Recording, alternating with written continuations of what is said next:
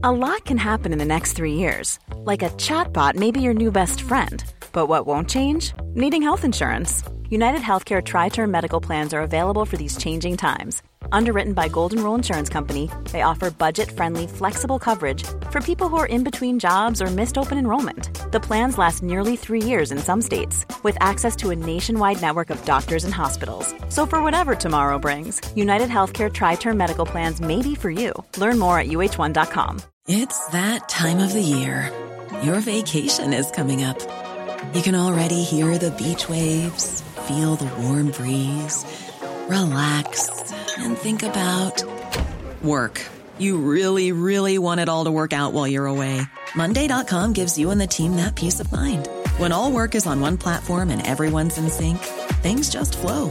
Wherever you are, tap the banner to go to Monday.com.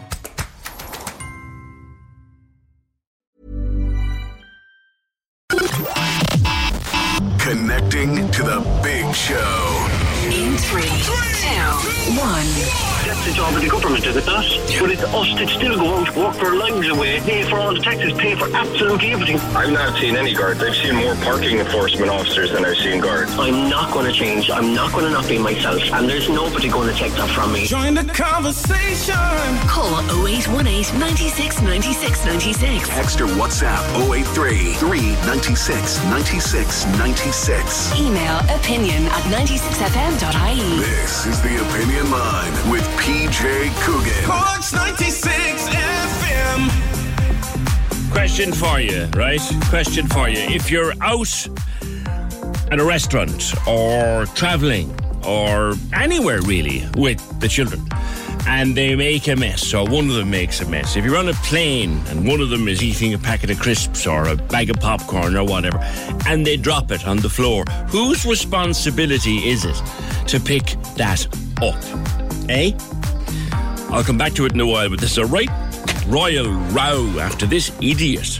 And I call him an idiot. I'll tell you why he's a total idiot in a minute. When tweeting about someone asking his wife to pick up the child's mess. It's gone viral. It's gone absolutely viral. And he's only after making a gobshite out of himself. But there's the question. You're on a plane with the children, or on a train or a bus, or in a restaurant with the children, or in a pub with wherever you happen to be with the children, and they make a bit of a mess. Whose job is it to start cleaning that up? I'll come back to it, and plenty more besides. Also yesterday, you'd be amazed the stuff that people are keeping in their attics that they just won't part with in terms of clothes, old clothes. I'll come back to that one. Actually, we had a bit of a list came in yesterday. I must try and print it off again. And who is going to take charge of our nighttime economy? Who will be the night czar? Cork's night czar. Who will be the night czar? I've been talking to one man in a minute, and I think he should be. Maybe ask him if he wants the job. Good morning, 0818 96 96 96. But first we go to the newsroom at Moiraid Tuig. An explosion yesterday, Moiraid, at Stryker in East Cork. They make parts, I think, for artificial limbs. Is it one or two people injured? No, one man still in hospital. Good morning. Good morning, PJ. Yeah, the company confirming yesterday that two people had been hospitalised, and as you say, there is what it's been described as some sort of an explosion. They were working on the roof of the plant in East Cork, the Angrove facility. It's in Carricktool at the IDA Business Park, and it happened yesterday afternoon.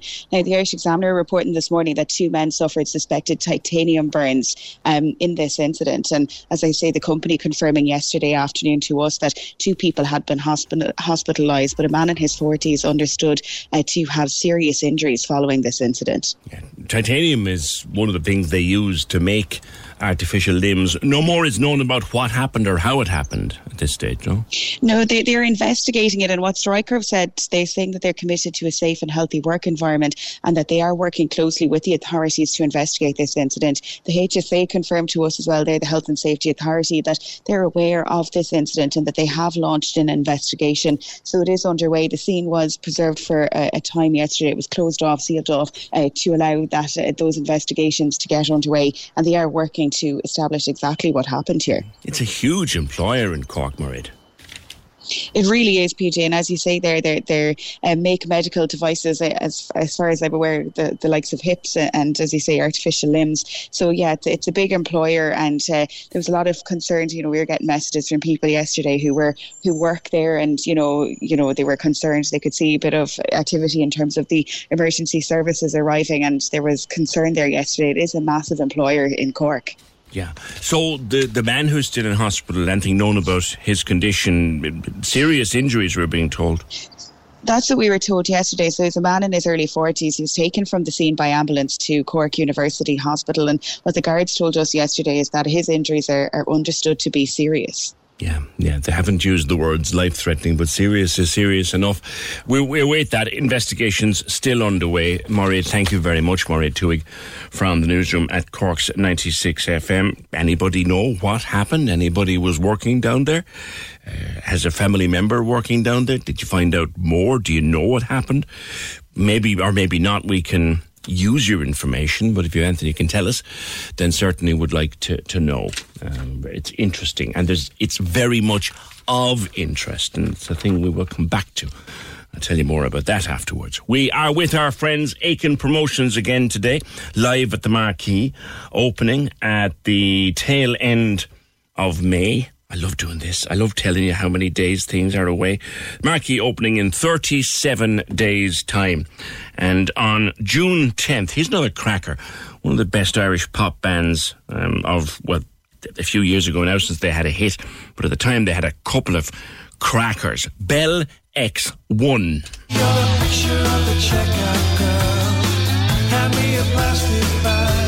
Our 2 tickets for Bell X1 at Live at the Marquee on June the 10th. Do it, when do we do it, Sarah? We do it towards the end of the programme when you hear this again. All right, you'll hear this again later in the programme. I'll just drop it in without warning.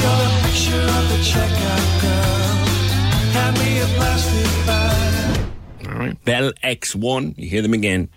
Call a 9 to 0818 96 96 96. Go see Bell X1 on June 10th. Also, another chance for you later this morning to do Snap the app, looking for another qualifier for our daily €500 draw. 0818 96 96 96. Let me go through this story, because I think it might start a bit of a chat for us this morning. This is a guy called Anthony Bass. He's a baseball player, a pitcher with the Toronto Blue Jays. And he was travelling with his 5-year-old and his 2-year-old and his wife, who's 22 weeks pregnant. They were travelling on a United Airlines flight. And one of the children, the 5-year-old, I'm assuming, the 5-year-old, had a bag of popcorn, spilt it, made a bit of a mess. And the flight attendant asked his wife if she would perhaps pick up some of the mess. Do you know? Well, he went wild. The flight attendant at United City just made my 22-week pregnant wife, travelling with a 5-year-old and 2-year-old, get on her hands and knees to pick up the popcorn mess by my youngest. Are you kidding me? Well, I saw this picture, and there was a bit of a mess and all of that. But 2 things occurred to me. First of all, Mr. Bass, were you on the plane? And if you were on the plane, do you not have arms and hands working at the... If you're a professional pitcher in a base, you have arms and functioning hands. So could you not get down off your fat arse and clean the child's popcorn if you're bothered about your wife, who's 22 weeks pregnant, being asked to clean up the popcorn? But child makes mess on plane, parents' job to clean up that mess. Agree or disagree with me? 0818. Or in restaurant, or on train, or on bus. So, yeah, your child makes a mess, restaurant, bus, train, plane. Whose responsibility is it to at least make a dent in cleaning up that mess? 0818 96 96 96.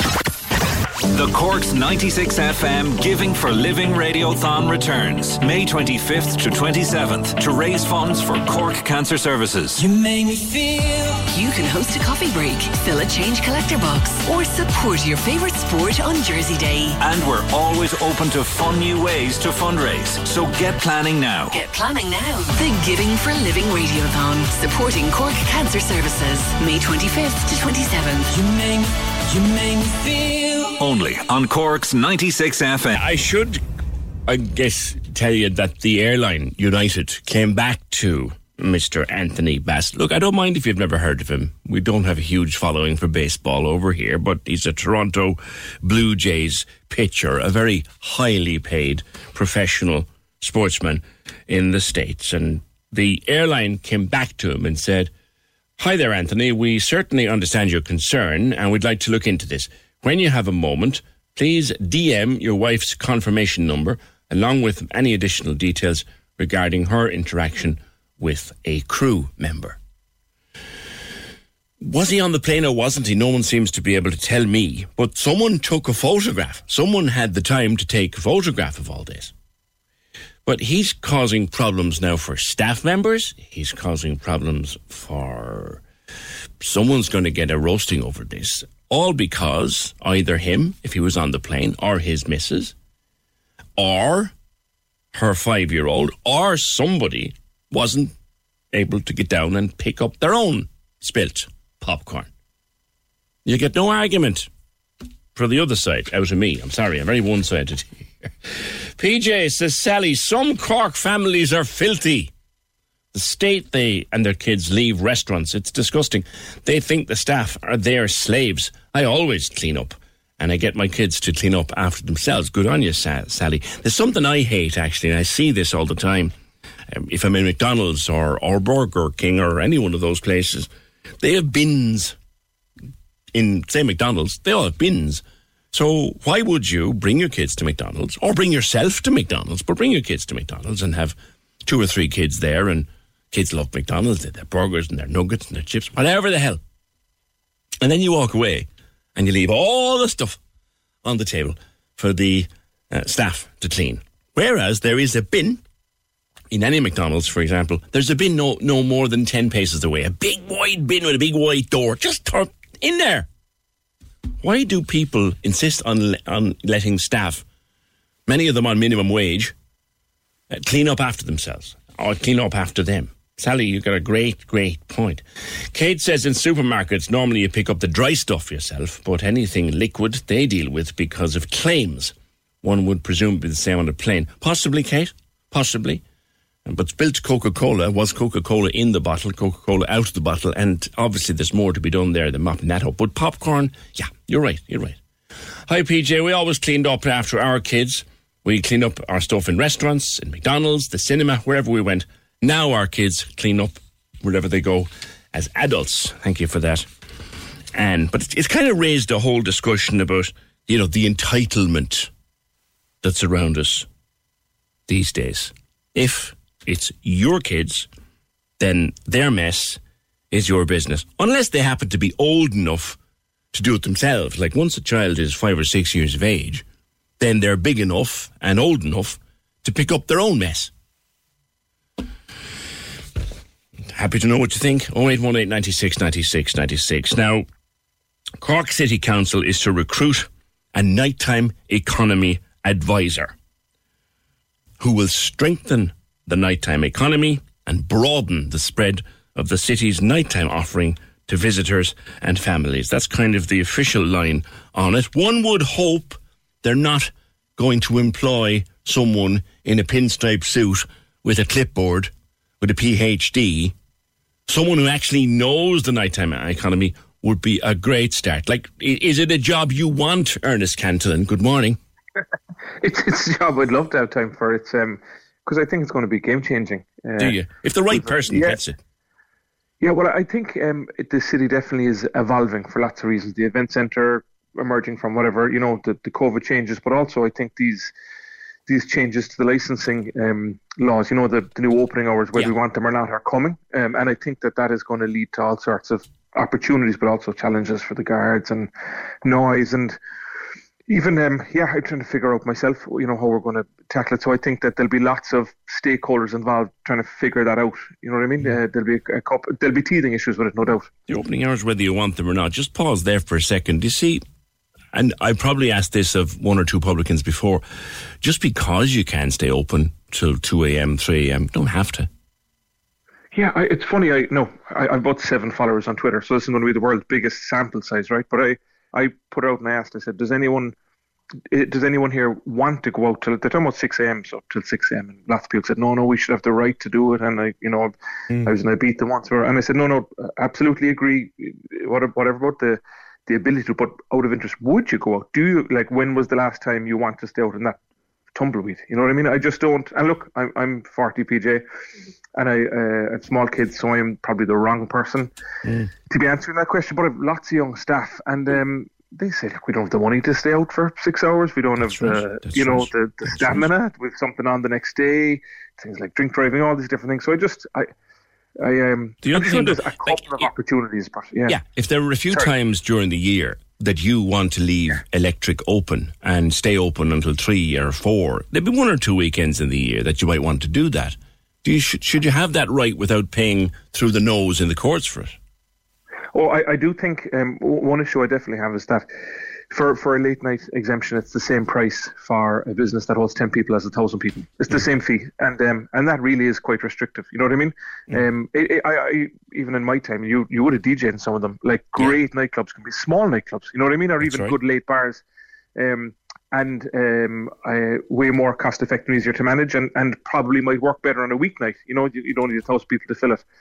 So I do think there are definitely positive suggestions in those changes. You know, there shouldn't be high barriers to entry. Come back to the nighttime economy in general. I would say, and I don't, like yourself, I'm a bit older than 40, but I don't visit the city centre very much anymore. But when I do, other than a few great places, Electric among them, the city centre nighttime is in rag order. There's 1 or 2 places and that's it. It's funny. I think one thing is that it's become very spread out.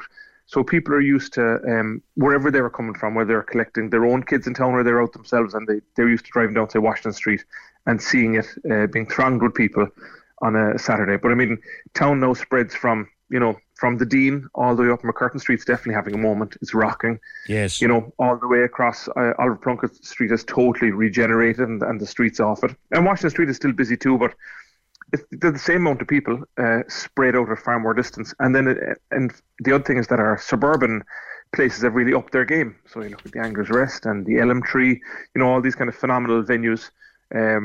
So I think that it's more spread out. I think restaurants are ironically, my own challenges with mine, I think restaurants are having a good run of it. I think that people really missed eating out during COVID, and they're still going. But I think and I think people are having drinks before and after that, and eating out has become a real dominant experience.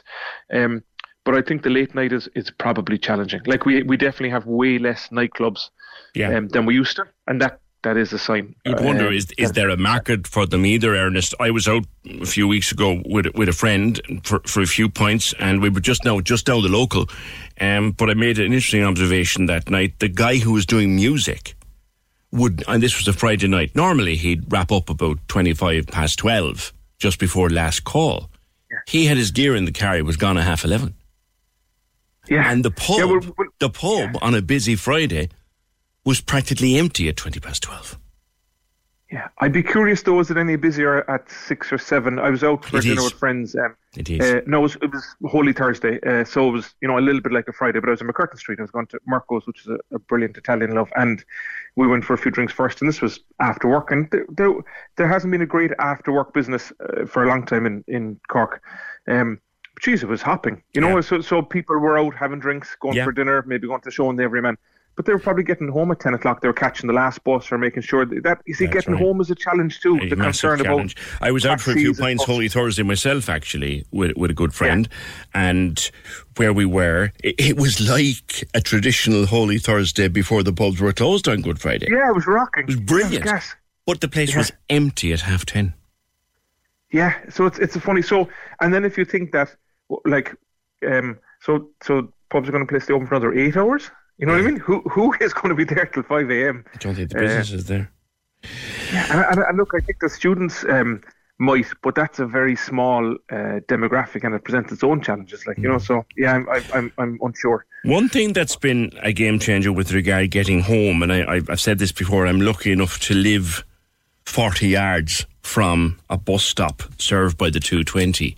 We need another late night 24-hour bus route, don't we? Even for staff, for our staff, because it's safe. There seems to be no social issues from the feedback I'm getting on, which is great. And if the staff can get a taxi, they're concerned about getting one out. And I suppose also if you're, it could be an hour's wages for that taxi home. And whatever about after a night out, if you're working, I suppose that is a bit of a sting. So definitely for us, when staff are on or have access to that bus route, it makes it way easier, because we have people who say, look, any chance I can finish up at 10 when I get the last bus to Carrigaline, Crosshaven maybe a specific guy works with us. But if they're on that is it Ballincollig to Carrigaline? Ballincollig to Carrigaline runs around the clock. Yeah, it's a game changer, because people just know they can get home safely and cheaply, which is great. And it's the same for customers, but I suppose I just see it particularly with our staff because they're later than most. It's great. And it's 135 on a leap card, Ernest, as opposed to 20 quid or more. Yeah, and I also think that I'm pleasantly surprised by how safe it is. You know what I mean? Just that I've not heard of any incidents, which is really refreshing. I'm a relatively regular traveller on it. I haven't, in fact, I don't think I've taken a taxi home from town at night maybe once in 18 months. And I find it relatively, nothing's perfectly, but relatively safe to get home from town on the 220.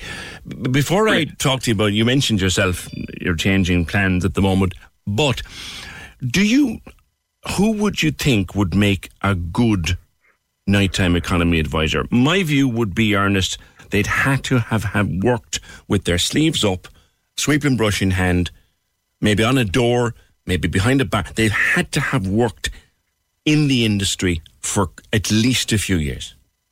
Yeah, I think where this kind of, I don't know on a national level, but at a local level where this kind of interaction started was the Cork City coordinator. And I think Paul McGurk was probably the first one, and he was phenomenal. There's a guy, John Hayes, there now. And that's really good, because there's lots of smaller things that you wouldn't think that would fall between the cracks. So we're punters, we're walking down the street and we see buskers and we love them, and it brings a buzz to the street. But if they're playing outside, say, a store that you're in, and you have to listen to the same 3 songs on a loop, for your whole day. So there's those small challenges, but they make a big effect on a small number of people. Like, who do you talk to about that? So they brought in the role of Cork City coordinator, and it was excellent. You went with all these issues, and then I suppose this is kind of like an extension of that. I think in my head, you do have a whole set of people, and you would have been involved over the years. Festivals are a big thing where you need loads of skills, because you're managing large numbers of people. There's liaison with the guards, there's licensing, there's the fire officer, there's all the stakeholders. You want people to have a good time and get value. You want the operator to make money, and there's lots of people who do that, but it's they jump in for the jazz, and then there'll be something for Christmas. And like Roseanne Kidney is one person in Cork, for example, who's been involved in all the festivals for years. Yeah. I think that type of person would be excellent for it, because they're used to dealing with all the stakeholders. You know what I mean? And I think that's the licensing is going to be a big thing, but the event centre hopefully particularly will be a big thing when. I'm not going to say if, I'm not going to jinx this when it happens. Here's hoping, at least. Here's hoping we'll have something solid happening by the end of the year. That's the talk of it. Yeah, that's the talk of it. So those skill sets, I think, would be a good place to look. They're the kind of people that I've been forwarding it on to. Anyway, I got the job description. I've been saying, look, I think this is an exciting role. So fingers crossed. I'm excited about it. I think it needs to be not someone just plucked because of their qualifications. I think someone who's actually done a work in the economy like that. Somebody who likes it, who likes hospitality. If I was slightly younger than I am now, I might go for it myself. But there you go. Because I did work that I'm seeing for a long time, and I loved it in the years I did it. What did you do with your menu, Ernest? I enjoyed your Asian stuff anytime I was in, but you've moved back. What's that about? I suppose, look, we'd 10 great years. Electric did what it says in the tin: steaks and seafood in the restaurant. The reason we went for that originally was probably our proximity to the English market, and they made a great bar food trade, burgers and fish and chips. And I suppose during COVID we were closed for a while, and I just thought, okay, now is an opportunity. Usually, like, now that Good Friday's open, Christmas Day is your only day to, that you're closed. So usually you're dealing with day-to-day stuff, and I suppose for better force, I had maybe too much time to think about it. And there's a number of Asian places in London that I had seen that I liked, and one or two had opened in Dublin and were busy. And I said, geez, I wonder, I saw like our only Michelin star restaurant, which is phenomenal in Cork. Miyazaki's restaurant is Asian, and he's got a great takeaway. So I said, obviously, people have shown an appetite for this, and I thought that we could. I hate the word pivot, and I find myself using it, but I just thought we could use it. And I'll be honest, it probably was, maybe boredom is the wrong word, but just wanted to try something new. Yeah. And then quickly enough, you realise you don't know what you got that's gone. But we'd lots of people in, but there's a number of big demographics that we missed. So the weekends were good, but I think with corporates, you're going to bring somebody like a work night out to a reasonably safe option or tried and tested. And I think similar with tourists, you probably don't come to visit Cork to go to an Asian restaurant. So we were missing those two key demographics.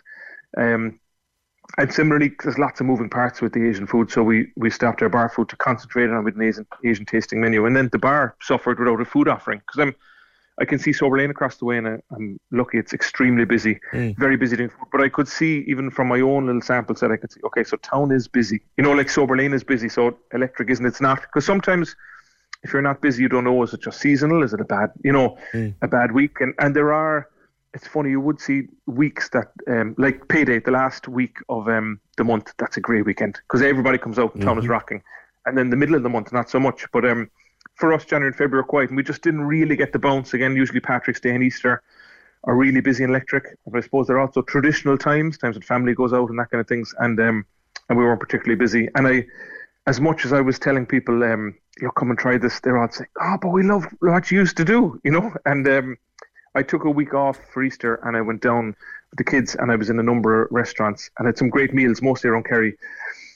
And it was steak, and it was sea bream, and it was hake, and I was looking at all these dishes that we used to do, and I was saying, this is what we do in our sleep. This is what our chefs love doing. What our customers like. Yeah. And I said, okay, we've given it our best go.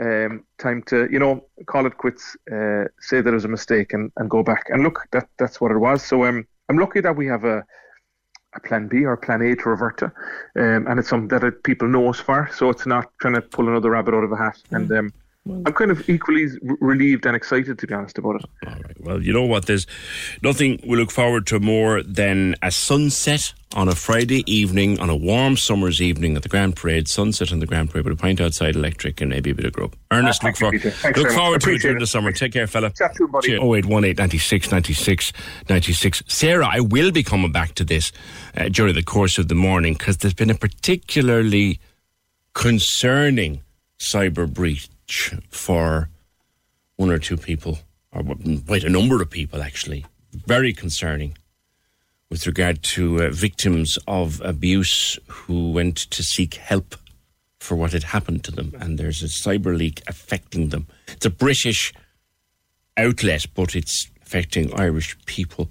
Sarah wants to know, could PJ speak a little about the cyber attack and people being contacted about their information being processed? This, I assume, is the HSE one. I've got 2 registered letters from the HSE, one from myself 2 months ago to say my info was compromised during the attack. Just yesterday, my 3-year-old son to say his was also. Wondering, have we any rights in this matter? I know nothing about it, and there's no contact number. Just an email. Cheers to PJ Fergal and email. That's from Sarah. We're coming back to that issue, Sarah, a little bit later on this morning. Also, we'll be talking about how there are now stolen identities. You can buy somebody's identity. You can buy a credit card that was belonging to somebody else. You can buy it for 25 quid on the dark web. So that and more a bit later on. But the Irish Nurses and Midwives Organisation issued a press release yesterday in the wake of overcrowding records at both CUH and the Mercy on the one day. Now, I can remember CUH and the Mercy breaking their own records on different individual days. I don't recall them ever breaking their trolley records on the same day. So yesterday there was 92 people on trolleys at CUH. There was 40 on trolleys at the Mercy. That's 132. Unprecedented. Colm Porter of the Irish Nurses and Midwives Organisation. Unprecedented, Colm, and dangerous. I remember your predecessor, the great Patsy Doyle, a woman of whom I was very fond, used to tell me this was an emergency when we had 70 people. Now we have 132. Yeah. Absolutely, PJ. We're in a crisis situation, really, in terms of the trolley numbers. And thanks so much for having us on today to discuss it. So yesterday, as you're saying, we did see record numbers of patients on trolleys in both Cork University Hospital and the Mercy as well. So just for the benefit of your listeners, since 2004, the INMO have been counting the number of patients on trolleys in hospitals on a daily basis. And these are patients who have been deemed sick enough to be admitted to hospital, but there's no available bed for them. Now, yesterday we saw 613 patients out of bed across the country. Within Cork itself, we saw 132 of these on trolleys and indeed chairs, of course, because it's not just trolleys, it is chairs as well in Cork University Hospital and the Mercy. And just to kind of break that down even further, so that was 92 patients were out of bed in COH. Again, of these 92 patients, 15 of these are placed on trolleys on wards that are already at 100% occupancy. Then in the Mercy, we saw 40 patients there without a bed. And as I said, these figures are the highest that they've been in Cork since the INMO actually started counting trolley figures in 2004. And I don't think anybody could, disagree. These aren't the types of records anybody wants to see. And of course, it isn't a one-off either. Trolley numbers have been excessively high since the summer. We've been kind of ringing that bell since the summer, saying that this can't go on. But we have actually seen the last 6 weeks that things have deteriorated significantly, and the experience. And the experience from nurses working in both hospitals is that it's winter pressures all year round, and they can't have any change coming down the line. So really, to put it frankly, it's not good enough for the people of Cork or the nurses working in these conditions. I was sent a photograph over the weekend, Colm, of somebody asleep under a blanket on a windowsill in CUH. And I thought, is this where we have come? Yeah, I mean, as you can kind of see, from a photograph like that, that's completely inappropriate, setting for somebody to be treated for. We know, the scientific evidence is there when people are being cared for in situations like that. The outcomes for them aren't good. There's it has a negative impact on the length of stay that they could potentially have in hospital.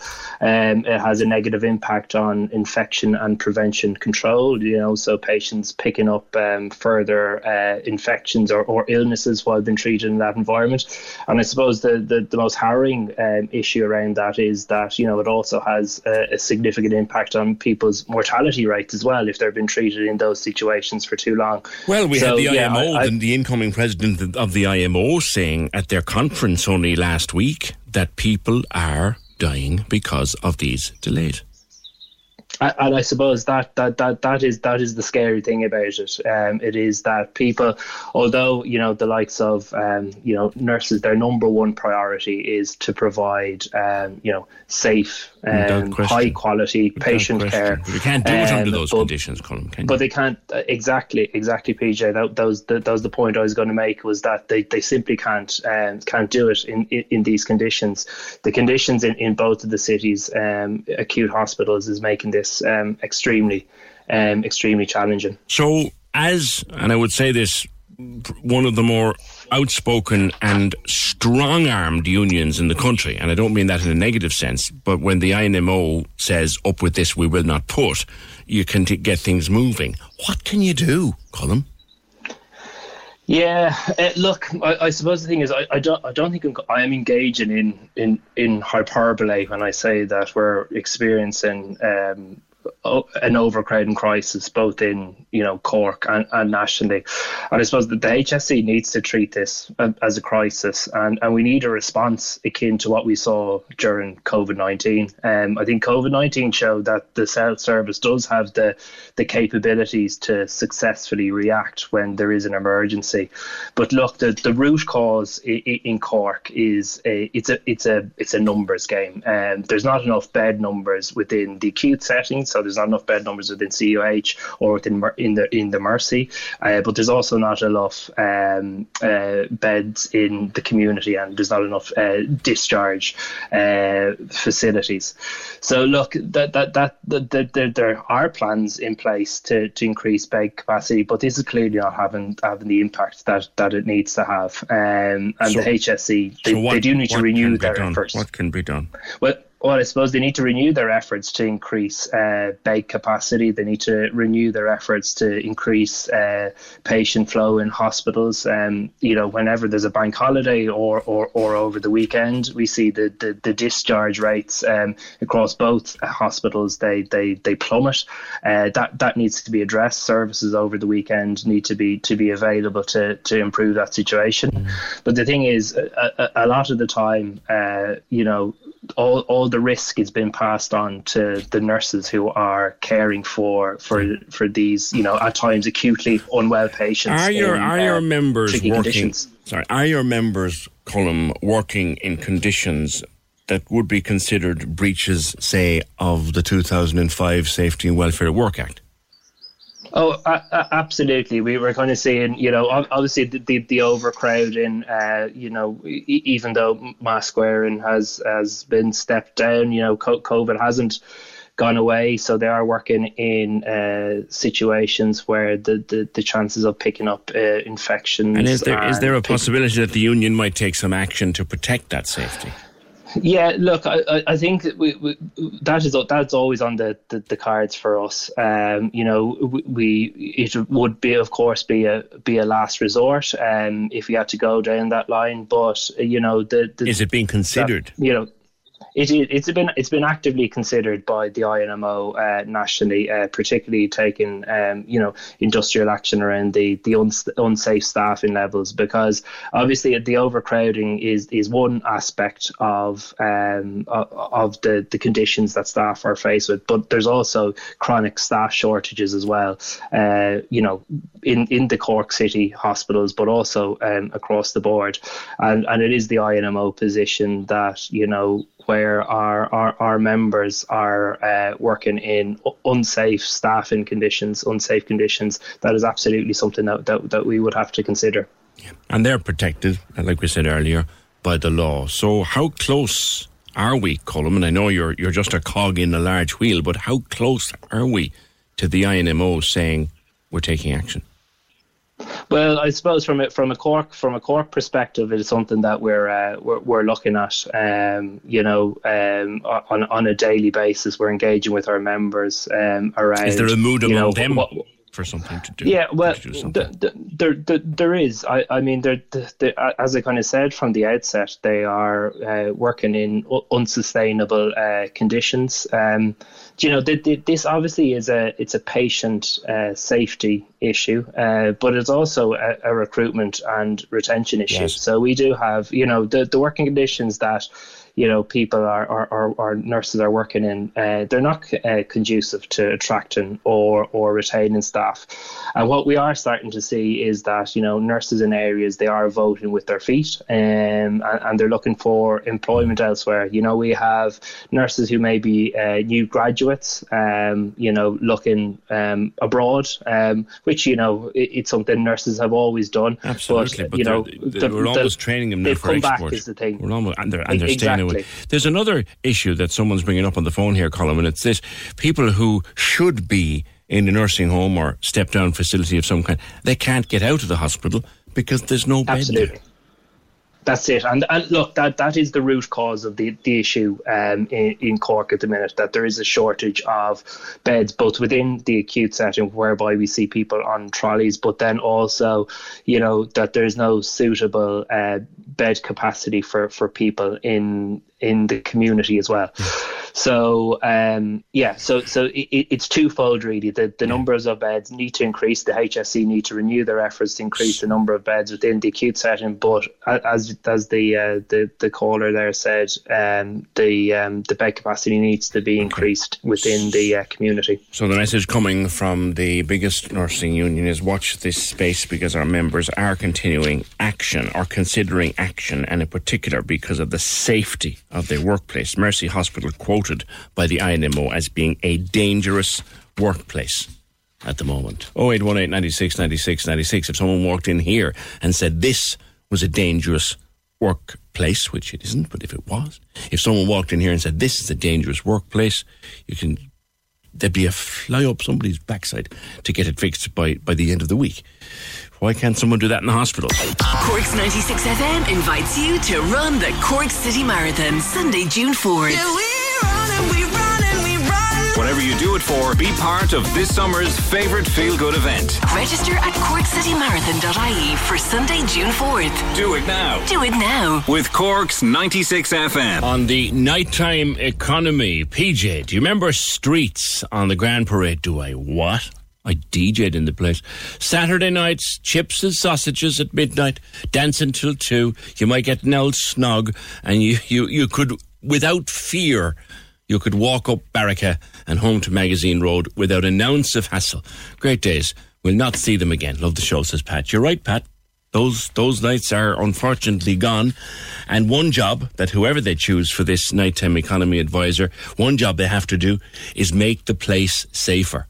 You guys ready? We're driving home. The Big Drive Home, weekdays from 4. On Cork's 96 FM. Wait until you hear what I've got to give away on the show this week. It's all about cash, concerts and Krispy Kreme. There's €500 in cash up for grabs every day, and all you need to do to enter is snap the Cork's 96 FM app. I want to send you and a friend off to see Jenny Green at Live at the Marquee this summer, and Krispy Kreme is opening in Cork this week. You could be Employee of the Month and win a €500 voucher for your workplace. Go nuts. Listening to win every weekday from 4. The Big Drive Home. With Nyan Motors, your number one for Kia in Cork. On Cork's 96 FM. The lines are live. Hello. Join the conversation.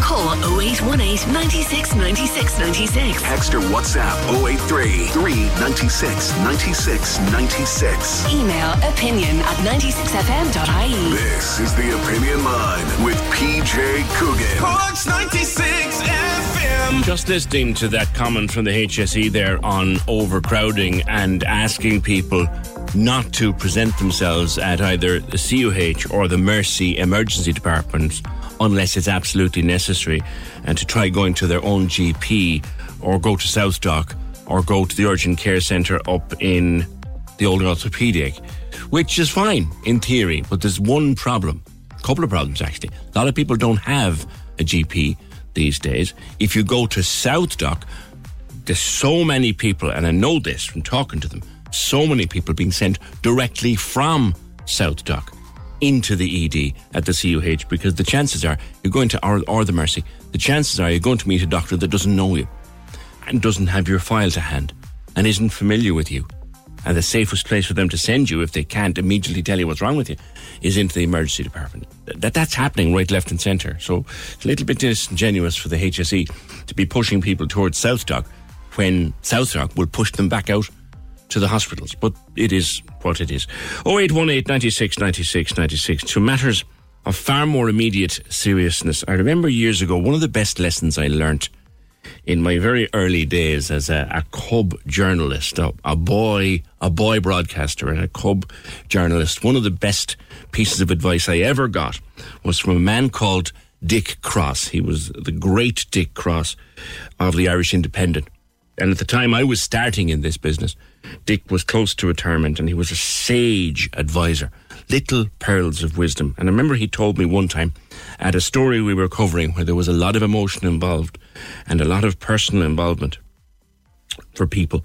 He said to me, PJ, for you, my friend, this is a story. It's their life. And never forget that. And try and take it through your career. And I always have done. And we've got a statement this morning which kind of brings that old piece of advice from Dick back to my mind. This statement has come in from a family member of the person injured at Stryker yesterday, the person who was in hospital now, seriously injured following that incident at Stryker. So Stryker is a big news story for us, but for this family, I'll read it to you. Good morning. I hope this finds you well. I'm writing with a heavy heart as our family received the worst news yesterday afternoon in connection with an accident at the Stryker plant at lunchtime. A close family member of mine is the chap who was very seriously injured during the incident. He has sustained massive burns. I can't divulge any specific personal information, but I would like to ask the good people of Cork and beyond for their heartfelt prayers. He is a kind, mild-mannered family man, 41 years old, with a loving wife, a baby, a young child, and a stepson. They're his world. He was living the perfect life until 1 o'clock yesterday. His devoted parents, wife, and siblings are devastated. They're keeping vigil at the hospital. He was in surgery until late last night and is on life support. Our extended family is heartbroken and feels helpless at this shocking turn of events. I just wanted to put the human side of the story out there so that your listeners might keep him in their thoughts and their prayers, that he will pull through. All we have now is hope and prayer. Please don't release my details, and as you can appreciate, I'm not available to come on air. Sincere thanks and kind regards, a family spokesperson. That is the reality of another tough news story to deal with. 0818 96 96 96. Maybe we will talk to the family at some point, but not today. You kind of wonder, where do you go after such a stark statement as that? We will be going to the cyber attacks that are out there in a little while, but we had some more on the tidying up after your children. This was the one where this baseball player, Anthony Bass, started a whole debate on Twitter after his wife, who's 22 weeks pregnant, was asked to pick up popcorn her child spilt on an airline, United Airlines. Now, he had a photograph that he put up, so one is assuming he took it himself. I don't know. Someone took it. And you would think, why would you take such offence to being asked to clean up your own child's mess? I asked then about restaurants and cinemas and pubs and wherever you bring your children. Is it not your job, your responsibility to clean up after them? Hey, PJ, whose job is it to clean up a mess in a cinema? Especially when you could be picking up someone else's mess that wasn't cleaned up beforehand. And then when you go to the trouble of cleaning it up, you can't dump it because the bin is full. Now, I already reported this to the cinema in question a few months ago. They apologised. They had every excuse under the sun. They offered me some free tickets, but I don't want them, and I don't want them named. I just want to highlight that the mess and the entitlement happens everywhere. But sometimes when you try your best to tidy up, you could be picking up other people's mess, and you might not have a place to dump it. I can't come on. Thanks, Phil. Phil, you're so right. And there might not be a bin there. And we'll have this discussion again when it comes to beach going time in the summer. And hopefully we'll get some lovely weather in the summertime, and the beaches will be crammed. And on Monday morning we'll be here with people sending us photographs of the state of the bins and the litter, the people left behind. And I will do the same thing as I've done for God knows how many years. I will say, why don't you bring a plastic bag, a little plastic bag, roll it up in your pocket and bring on your own stuff. And I would say the same, Phil, if someone is going to the cinema with a fleet of kids. Bring a little plastic bag in your handbag or in your jacket pocket, and at the end of the show, just open it up, put the stuff your kids have used into it. Mind what someone else has used. Pick your own kids' stuff up, put it into the bag, and if the bin is full, take it home and put it into your own weenie bin. Is that a huge thing to ask of anybody? Always gets me in trouble, though. 0818 96 96 96. Now, yesterday, something else that came up, we were talking about people having an emotional attachment to clothes and to stuff, and just not wanting to part with them, and people keeping christening robes, and people keeping their favourite dresses from when they were 1 year old that their mother has kept and given them. Kaz rang. She has an old dressing gown that used to belong to her dad. It's threadbare and worn away because he died when she was 12. She didn't wash it until she was nearly 20 because his smell was in it, but she still has it. And she treasures that. Someone suggested, actually, after Kaz was on the air, that maybe she could get it made into cushions. You can do that. Did you know that? You can do that with old clothes from people who are no longer with us. If you have their clothes, you can get their clothes made into a cushion. Not the first time I've heard that. I know someone got their dad had a favourite jumper that he wore around the house. It was all holes and everything. Like, he used to fall asleep when he was smoking. And Lord, you can get a cushion made or a teddy bear. The woman who used to do the teddy bears, we're told, isn't doing it anymore, but I have heard of people getting cushions made out of beloved relatives' clothes. Anyway, Emma, morning.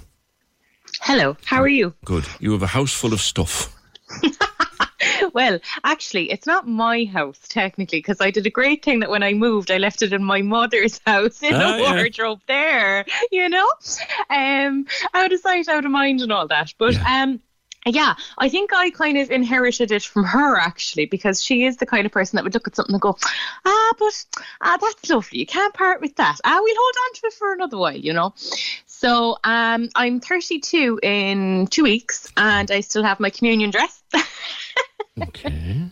Why? I have, because it's really pretty. I just can't part. You're not going to get in. I hate to break it to you, Emma. You're not going to get into it anymore. I know, it's really unfortunate, isn't it? I remember we bought it in, was it Buckley's, I think was the shop on Shandon Street? It would have been Buckley's, I think, yeah. Yeah, and I just remember, I can remember the whole day. I remember buying the dress. I remember thinking it was the most amazing, beautiful thing I had ever seen. I remember it cost a pretty penny back then, probably. 1997, 1998, and we just got it dry cleaned afterwards and put into its little box, and it's still there to this day. Please tell me I'm reading this wrong. Baby grows, Emma?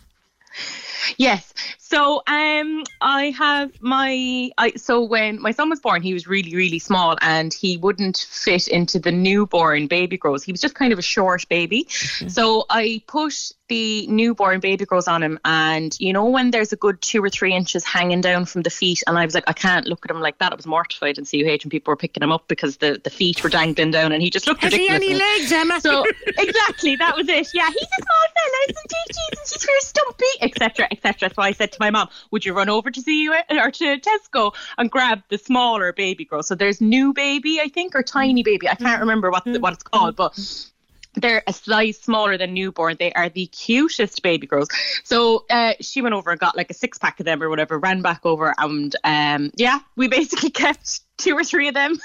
I know what you're going to do with them, aren't you? You're going to put them in a frame on the wall at his 21st birthday when he's 6'6".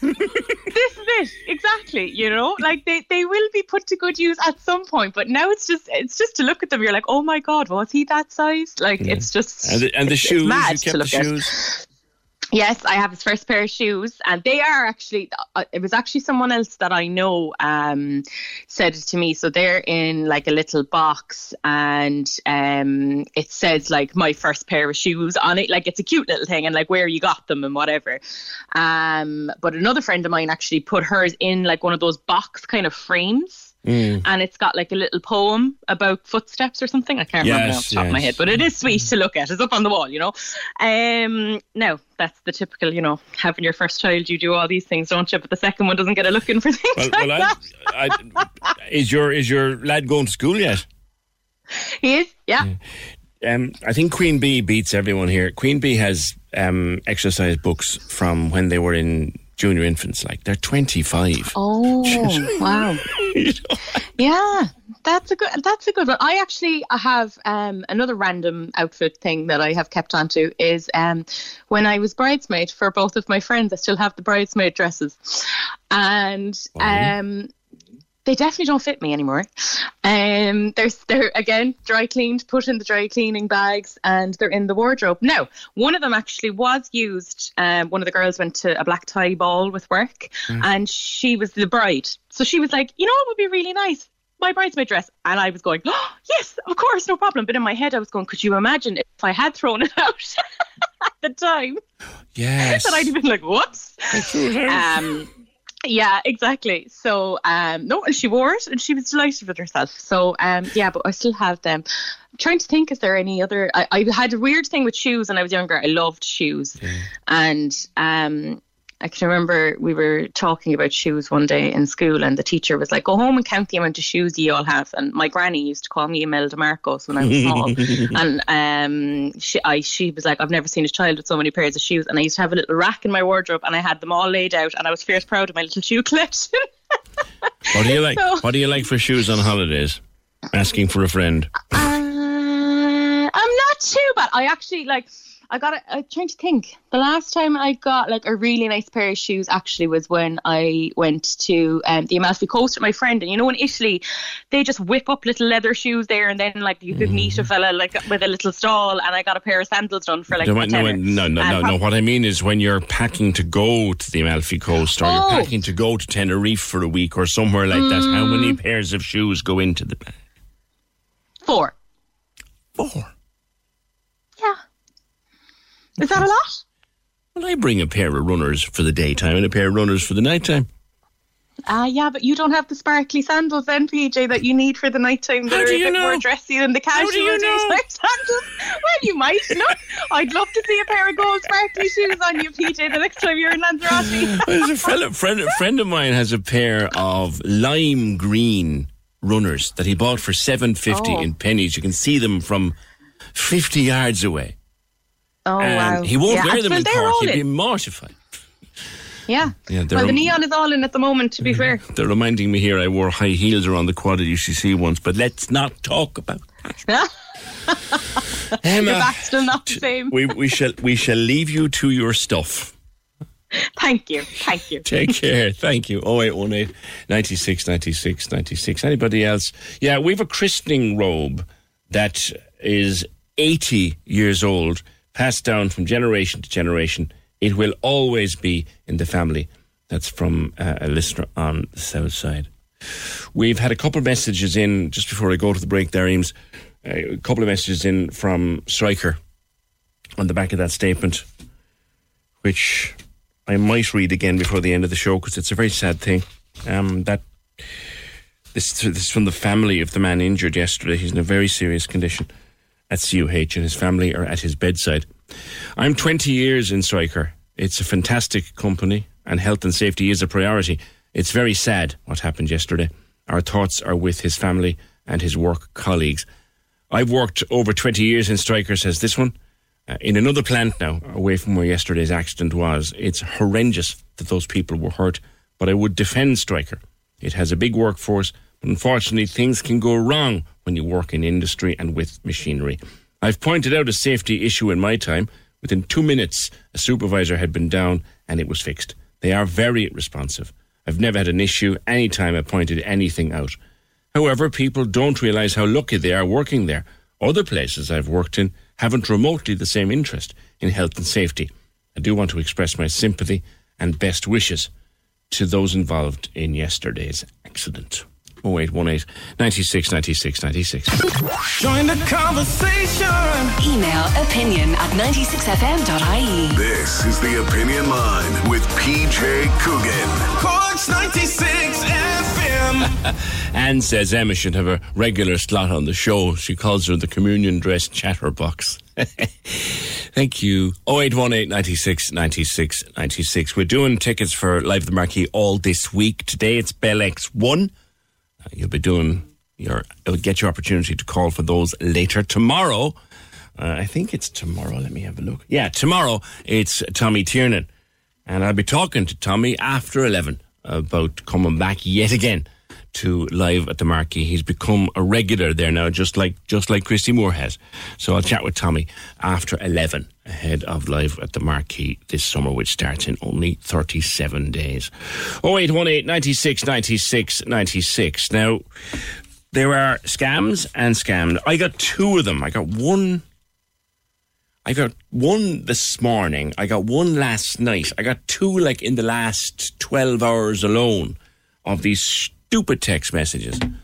And I got one there just a couple of minutes ago. These completely stupid text messages that are trying to take you in and get you to click on a link. One of them came from my bank, or supposedly from my bank. I wasn't from my bank. Another one came from the e-toll people on the M50. I haven't driven to Dublin in over 2 years. So, that's another scam. They're all out there. Well, the level of scams out there now and the level of people who are clicking on links, it's led to a new problem. That your information is being hoovered by scammers. Not only is it being hoovered, but it'll be sold on for profit. Small profit, but you do it enough times, it's a big profit. And your ID, your credit card number, your passport details, your driver's license details can all be hoovered and sold on the dark web. In fact, I read a piece in one of the papers today where there's farming equipment stores have found that some of the credit cards being used are duds. So the farmer comes in, or someone comes in to buy farming equipment or supplies, uses a credit card, taps or tips or whatever you do with it these days, and then 10, 15 minutes after that person has gone and they don't know them and they've never seen them again, the credit card is a dud. But they've got the benefit of it. All that information is out there. And among the bodies asking us to be careful are the Banking and Payments Federation of Ireland. Joining me from there is Niamh Davenport. Niamh, good morning to you. Good morning. Yeah, so we're letting people know to be really cautious about not just their financial information, but also their personal information, and to keep that safe. There's so many different scams, and they're looking for your information in all sorts of ways. There are identities on sale on the dark web. Is that true? Yeah, and for quite a cheap amount of money as well, to be honest. So anything ranging from €10 up to, a couple of €100, and it really depends on how much information they have about you. Will depend on what the cost is. Now, literally, as I was awaiting to take your call, I got another one of these everyday scams into my phone. There's very little you can do to stop them. There's very little you can do. We are working with the banks and the telcos are working together. So the telephone companies are working together to try to stop it.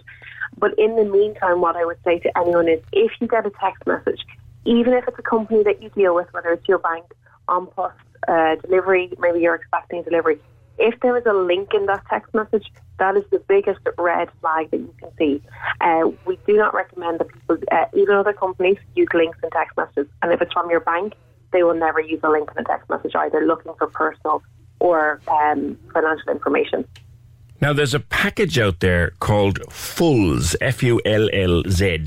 What is that, and what kind of trouble can it land you in? So there's variations of this. This is where people are going on and they're harvesting information. So there's different ways that fraudsters can get information about you. There are instances of data breaches with companies, and that's why we would urge companies to make sure that all their security systems are up to date, antivirus, different things like that. The other way fraudsters get into systems, whether it's a company system or whether it's your own system at home, is if you get an email and you click on a link, that could bring you to a fake website, and you start putting in your information like your PPS number, or even it might bring you to a fake bank website that you're putting your bank details in. The other way that they might get it again is bringing you to a fake website, but if you click on ads that are maybe on social media or on internet sites that you're searching, that can also bring you to these fake websites. So if you see an ad that you're interested in, for example, I would always say go to the website directly and don't click on the link that's going to bring you to that website. If it's a deal or a really good purchase, whatever it is that you're looking at, holiday or sunglasses, whatever you're looking at. If it is a good deal, it will be on the official website. So go directly to the website and don't click on links. I was just going to say the final piece really is social media and what's available about you. And what we would say is it's not on just one piece of social media or one channel. So it's what you have on Instagram, Facebook, LinkedIn. You know, if you think about all of the different places that you post information, you might have where you work on LinkedIn. You have your family or your friends on Instagram or Facebook. TikTok is another one as well. So be really careful. Even other information, if you ever Google your name, you know, it might be your local GAA club is up there. Hi, this is Craig Robinson from Ways to Win, and support for this podcast comes from Invesco QQQ. Invesco QQQ is proud to sponsor this episode, and even prouder to provide access to innovation for the last 25 years. Basketball has had innovations over the years, too. We're seeing the game played in new ways every day. Learn more at Invesco.com/QQQ. Let's rethink possibility. Invesco Distributors, Inc. It's that time of the year. Your vacation is coming up. You can already hear the beach waves, feel the warm breeze, relax, and think about work. You really, really want it all to work out while you're away. Monday.com gives you and the team that peace of mind. When all work is on one platform and everyone's in sync, things just flow. Wherever you are, tap the banner to go to Monday.com.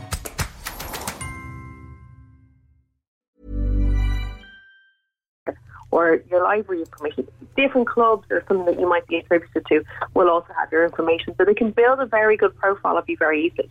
So always think about what you post and does it need to be up there. We almost live online for part of our life, if nothing else.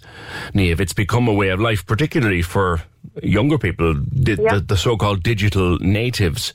Are they ripe for harvesting if they're not very careful by these criminals? They are, because, you know, I mean, you have to be very cautious about what you post and where you put it. I mean, don't get me wrong, being online, I'm online myself, it is the way, you know, it's efficient, it's easy to use, but it's how we use it and to educate ourselves in how we use it. So, you know, with the text messages, for example, if you know that you shouldn't be clicking on a link, that's, you know, it's okay to get a text message, but it's not okay to click on the link. So it's how we educate ourselves and know how to use online safely. And I think we're getting a lot more savvy with how we use it. But at the same time, younger people, I've heard instances where they wouldn't trust a text message with a link in it from another company, but if it comes in from the bank, they trust us, because we still have this cultural belief that we trust our banks, we trust our, you know, our post offices, we trust the Gardaí. All of these things are people that we trust. So we still have this innate kind of, I suppose, belief in the background, but we do have to be cautious at all times. In the midst of a cost of living crisis, the fraudsters are taking advantage of that with fake credit cards online. How are they doing that? So again, if you go to one of these, if you go click a link and you're brought to a website, or that you go to put in a payment and you put in your credit card details, they'll be taking it from these, or again from data breaches as the other way. And what they're doing is they'll put up, they're not using the credit card details themselves, they'll actually put them up for sale, as you said, on the dark web. So maybe a credit card by itself might be €10, for example, and these are just examples, but €10.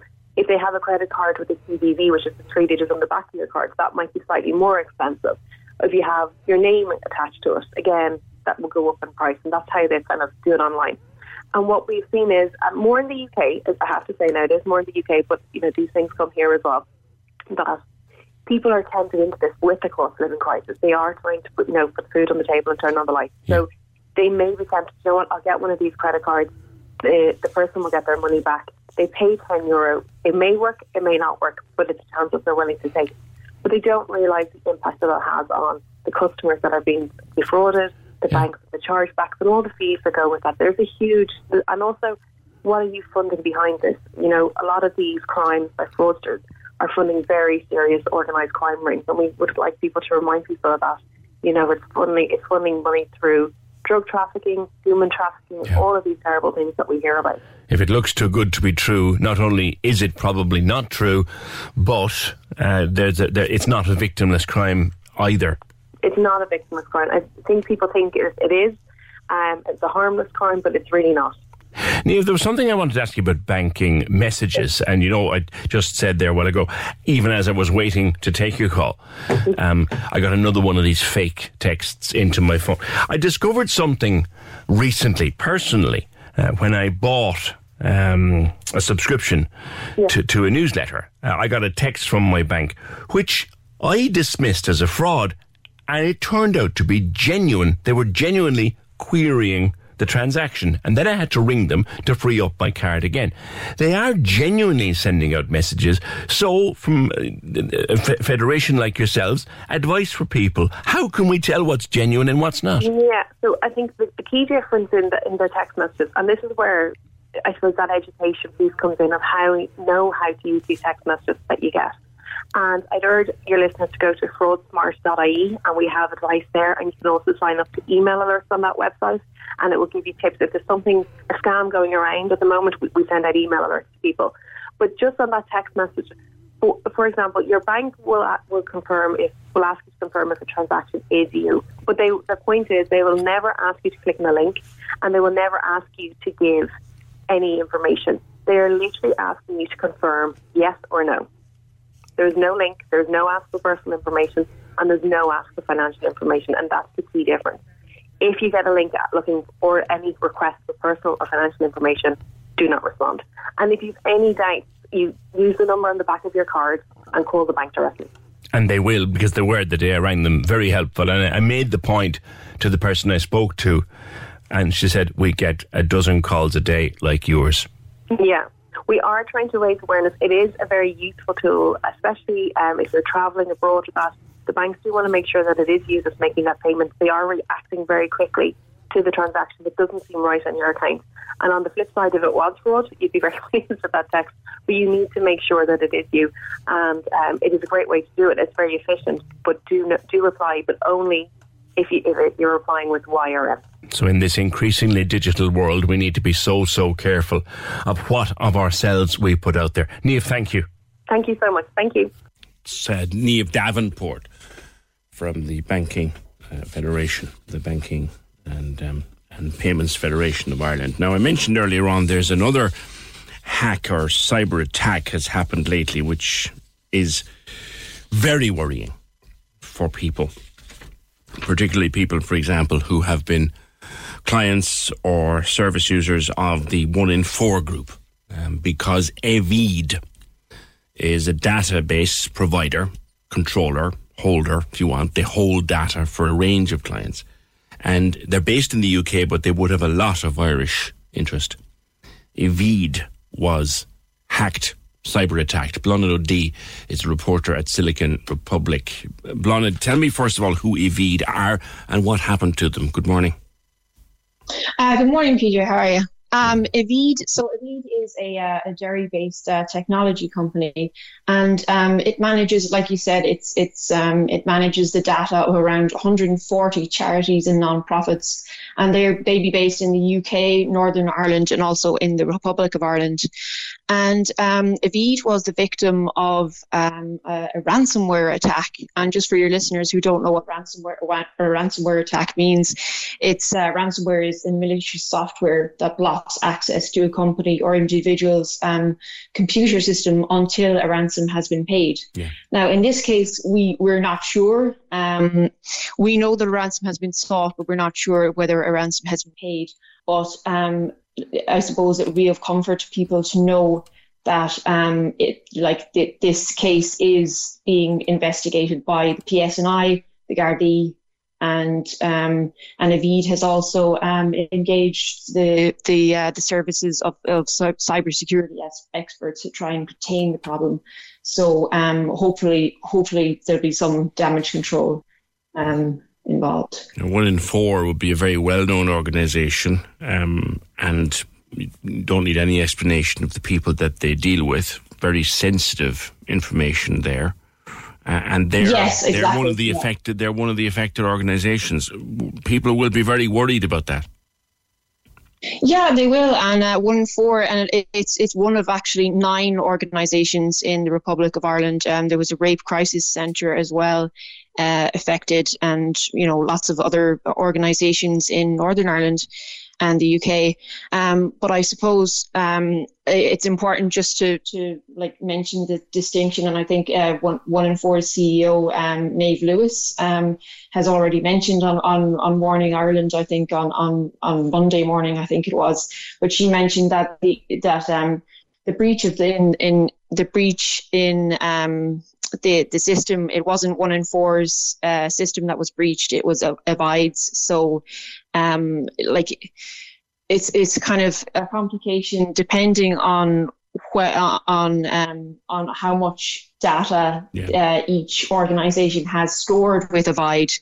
It depends very much on what the hackers got. So like at the moment, lots of these organisations are contacting victims and potential people who might have been affected, and just letting them know, that their data may have been gotten. I'm sure very worrying times for anybody who has engaged with One in Four, though regardless of what Maeve Lewis said, and with all of great respect for Maeve, regardless of what she'd say, anyone who has been to One in Four would be worried. It's natural. Exactly. No, you're right. Yeah, exactly. And they're like, I think, there's thousands of people who potentially have been affected, and like we're not sure what exactly people got, what the hackers got. Maybe they got, it could be email addresses, phone numbers, names, possibly details of short details of people's engagement with various services. So that is very worrying for a lot of people. Okay, all right, Blona, thank you for that. Blona Duddy, reporter at Silicon Republic. That hack or cyber attack on Avide, Derry-based, but with a lot of client bases here, and One in Four among them. And Bernard O'Hare, you will be very familiar with Bernard. We've spoken countless times over the years. Bernard, a great activist for the homeless and the less well off, and he's been homeless himself over the years. And at one point, and Bernard was finally able to talk about it recently, a man called Patrick Curran abused Bernard terribly when he was a little boy. That man is now in jail. But Bernard, I think you're very worried, my friend, because you went to One in Four and you were afraid of what might be out there. Belonging to you. Good morning. Yeah. Good morning, PJ. I got a call there last Friday from Frank Dunleavy. He was been a great support to me during the whole process of the case, but he rang me to just inform me that unfortunately they have been hacked and their systems compromised. So it's really up in the air at the moment, PJ, as to what information they have and what they don't have, The reassurances being issued are that you don't have a lot to worry about, I think, but you are worried. Yeah, well, as I said, I got the phone call on Friday, and I have other stuff going on in my life at the moment that I didn't really pass in too much heat, but I just thought to myself, here's another kick in the teeth in this whole process. But then when I listened to the Morning Ireland interview there on Monday morning with Maeve Lewis, she's the CEO of One in Four, and to be quite honest with you, PJ, it doesn't seem like they know themselves, because if you listen to that report, it's very conflicting. I mean, 1 minute it was only I was told on the phone that it was email, phone contact information, things like that. But then it discovered from listening to the interview that they're not even sure themselves. They couldn't even sort of make up their mind as to what was had and what was taken or whatever, And would there be stuff in there, Bernard, that when you went to them, that you were at the very early stage of talking about your story, you found someone who listened and you just talked? Would you be afraid of some of the stuff you talked about coming out? Oh, I would, and it's not an exaggeration, PJ. I waited almost. I came out about what happened in 2016. I'd waited, was it 25, nearly 26 years, almost, maybe even more, to talk about it. And I was just at the end of my tether.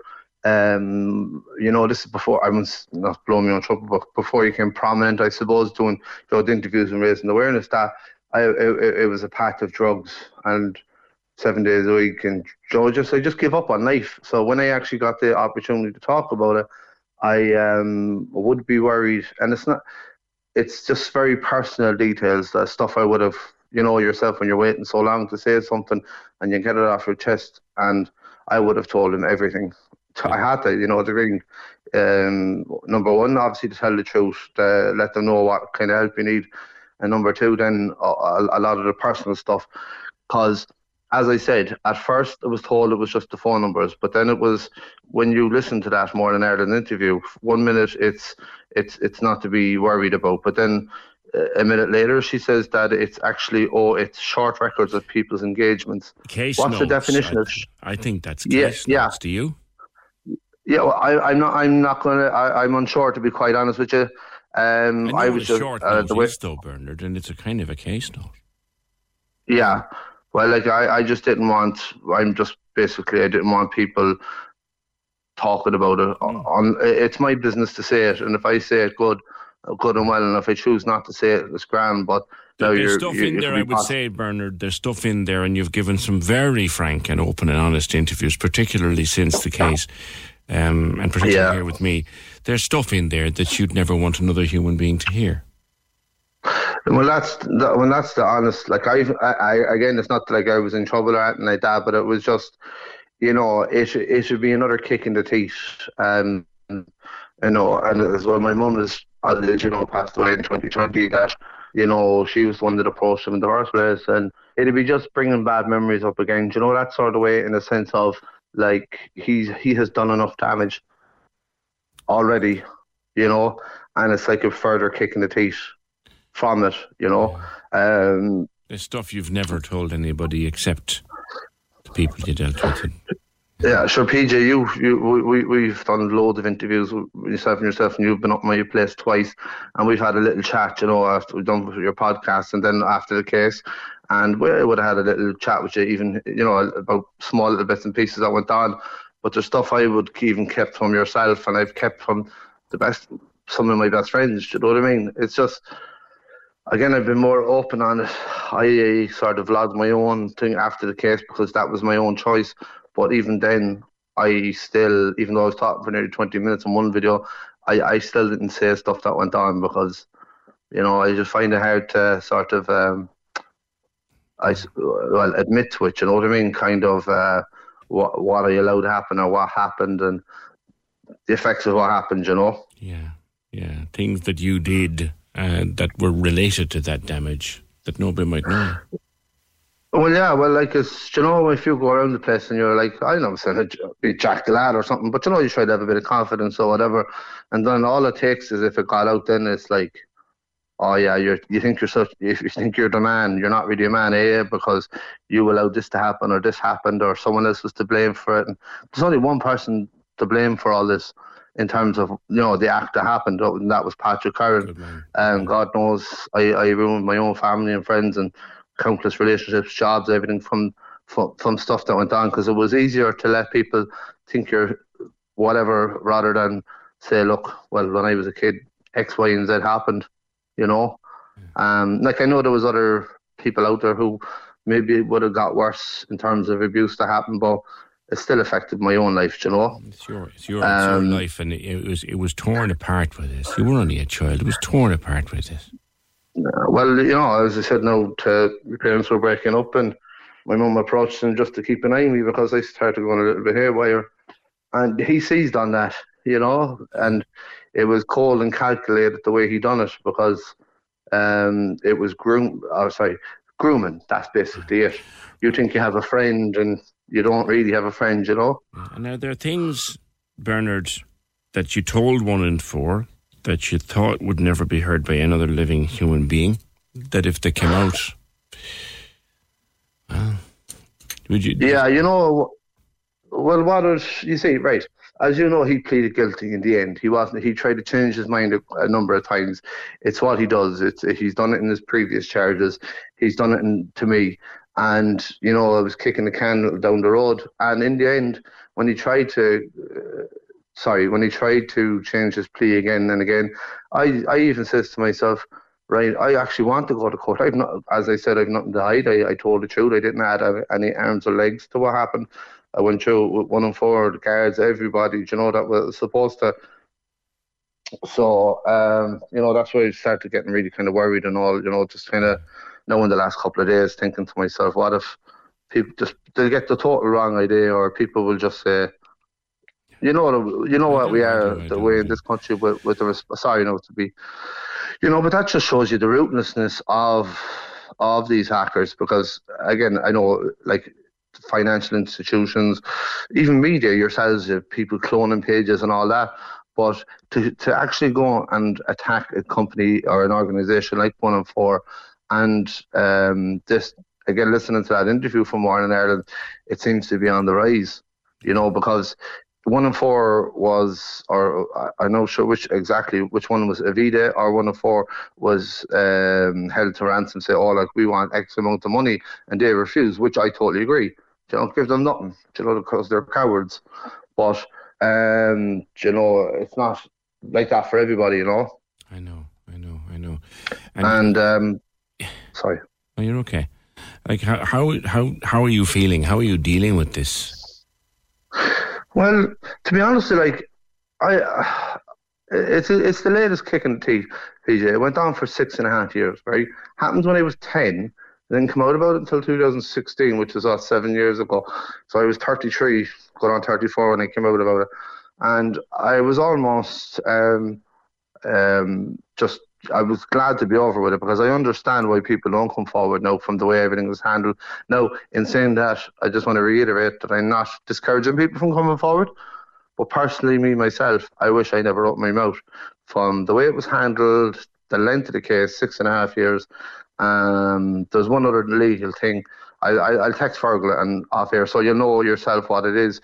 But it was just, this is another kick in the teeth in terms of, I'm not entitled to redress. I'm not entitled to this. Not that was the point of it, I'm not entitled to it. It seems like I had no rights. And now the latest thing, this is the worst thing that could happen, I think, is a kick in the teeth and say, right, if you're not entitled to this or that, or you were treated in a certain way, now we're going to blackmail you. Like, to me, I don't care. I was on with Paul Byrne there yesterday, and I was saying with Paul that they're not getting nothing from me. Not that I have it anyways, but there might be other people out there who wouldn't be as, and I'm not saying that you think I'm any better than anyone. I'm just saying there's people out there who will be getting caught by these scams. Bernard, for no reason other than time, my friend, I'm going to have to leave it there, but we'll talk again. Mind yourself. You only live near us here, and just mind yourself, for God's sake. And remember this, you're a decent and a kind and a gentle fella to whom horrible things were done. The lines are live. Hello. Join the conversation. Call 0818 96 96 96. Text or WhatsApp 083 396 96 96. Email opinion@96fm.ie. This is the Opinion Line with PJ Coogan. Cork's 96 FM. 0818 96 96 96 is the number. The text or WhatsApp 083 396 96 96. 37 days now to the start of Live at the Marquee. I have Bell X1 tickets to give away before quitting time today. I have a Snap the App qualifier to do as well. We're all backed up now this morning. But tomorrow I will have tickets for Tommy Tiernan live at the Marquee. And Tommy joins me now by phone. 2 shows coming up this year, Tom. The 8th and the 15th of June. You're almost becoming as much a fixture of Live at the Marquee as Christy Moore. Good morning. Wow, big boots. Big boots. I mean, the first gig I ever did, the first kind of professional gig I ever did, I suppose, was in Cork, and I've recorded 3 DVDs in the county. Yeah. One out in, where did they film The Wire? Baltimore. Yes. Yeah. And I did the Glebe Gardens there, and then I did one in City Limits on Coburg Street and one in the Marquee. So I have a soft spot. I always get excited going to Cork. It's a little bit like going on your holidays without leaving the country. Yeah, we're an unpredictable lot down here, and you're always happy to be out. That's what I feel like. Lucky to be let out. Some of us, And a good positive. There's kind of a positivity in the city. It's kind of it has all the different troubles and tribulations of any other place, but there's a kind of there's almost a evangelical optimism about the place that I enjoy. The sky could be falling in, but we'll find something to smile about. Yeah, it's good. A good place. I like it. As a comic on stage, Tommy, at a big gig like the Marquee, do you feed off us when we're down there? They're all so different, and I gig so often that you couldn't really remember. I remember the feeling. I did the Marquee last year, and I remember the feeling of it, which was a kind of a high adrenaline, almost out of body experience.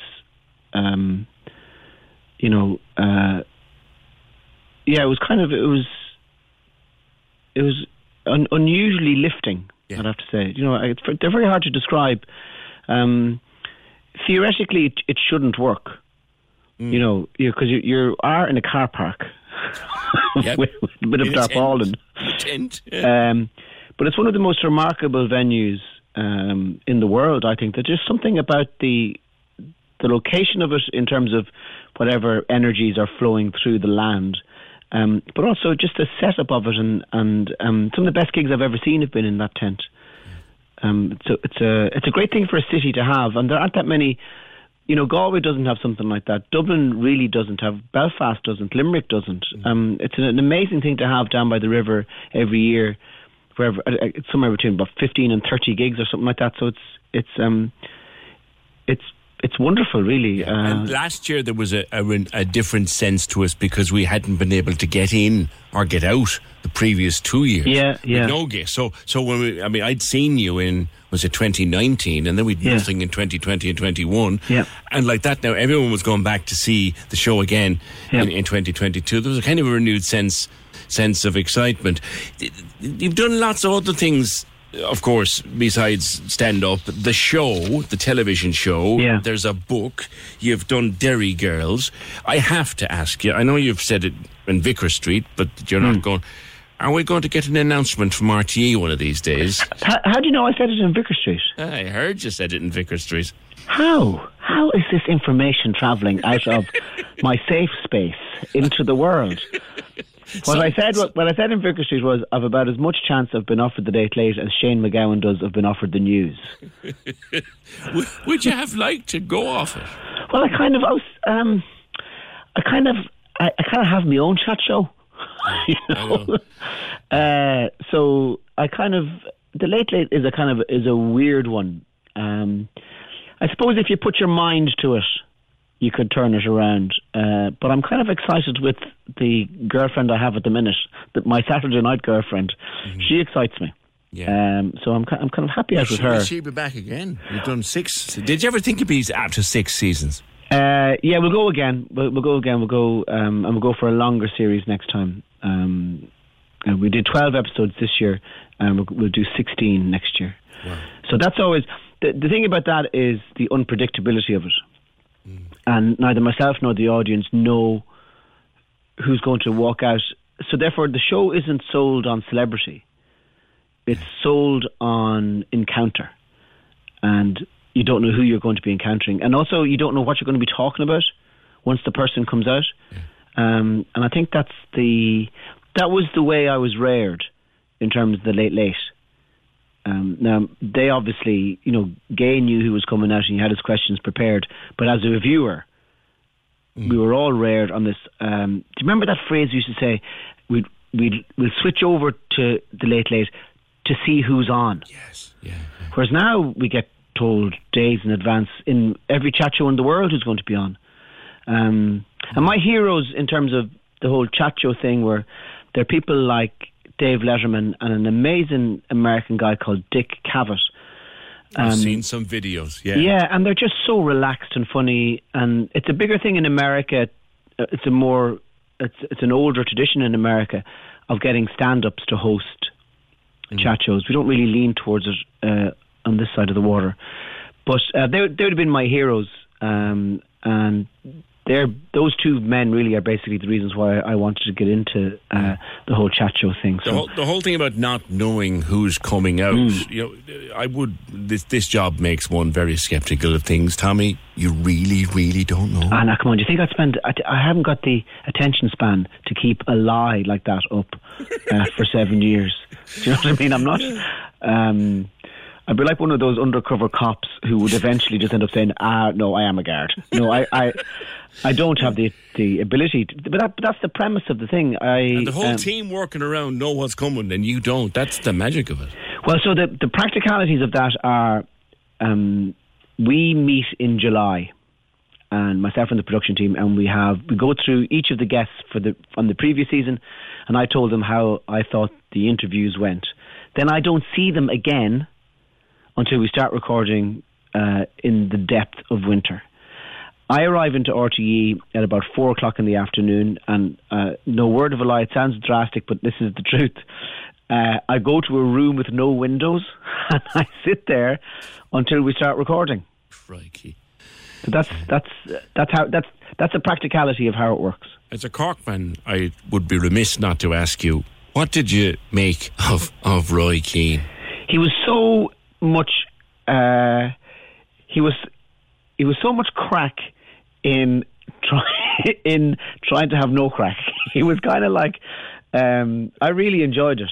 Yeah. I thought he was just. It's almost like he plays a character, and he was kind of going, "You're getting nothing out of me," and that was the game. And I really enjoyed it. He's a lovely.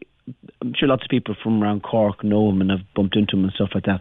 He's a lovely man. There's great gentleness in him and there's great wit. Huge kindness. He's known. Yeah. So he was good fun. He was good fun. Even though, some people might have gone, "Oh my God, was it a tough interview?" Not really. It was because there was tension there to work off the whole time. Well, I'd have to compliment you on it because I was watching it. I watched it back again and I said, you know what? Tommy realised a couple of minutes into this he wasn't getting anywhere, but he was going to keep trying. And Roy realised, I'm not giving you anything, but you're going to keep trying. And you had fun out of what you did. Yeah. And you can only ask whatever question pops into your head. If I'd had a map of the interview beforehand, and I'd like to ask him about this, I'm not sure the questions would have been any different, really. So, and there were the things I was asking him. I was genuinely curious about. I'd say he's good at poker. I'd say he is. I'd say. And you see, what I'd love to be able to do now is say to you, well, have you anyone lined up for the next season? But you don't know. Your crew are at it. Come back to the marquee. I've seen the tomfoolery show before. I'm sure, like everything else, it would have changed over a season. Oh, yeah, it's changed. It would change significantly. There might be one or two stories left from last year's show, but they'd probably be told in a different way. And they'd be... I'd say 60 to 70% of the material is new, but even the older stuff is it's kind of done in a different way because I'm outperforming the show 3 or 4 nights a week. So in order for me to stay interested in it, it has to keep moving and keep lively and keep changing. So sometimes you change the performance. The script stays the same, but you change the performance, and that's how you stay interested in it. You change the pace, change the tone, change emphasis, change the type of acting you do in it. And then other times you might come to a story and say, okay, that story is dead for me now, so you drop it entirely and you come up with another one to take its place. So they're the things that... But I'm going to America in a Monday week, actually, to do a short kind of East Coast tour. So I'm sure, that will inform the show. Going to places like New York and Boston and Chicago and coming back with stories from there. So it's all about staying lively and hoping that the words come into your mouth. That's all you can do. Talking about dropping things, finally, Tommy, we won't rehash what you did drop, but you did have to drop one particular story, which leads me to my last question. Has it become harder to be a stand-up in a more sensitive world? Not really, because what I've done now is I use a thing called Yonder, which is where a lot of the American comics use it, and some of the touring acts, like Bob Dylan uses it, where people put their phones into pouches as they come into the show. Right. So nobody has access to a mobile phone during the show, and we've been doing it now for 3 or 4 months, and audiences love it.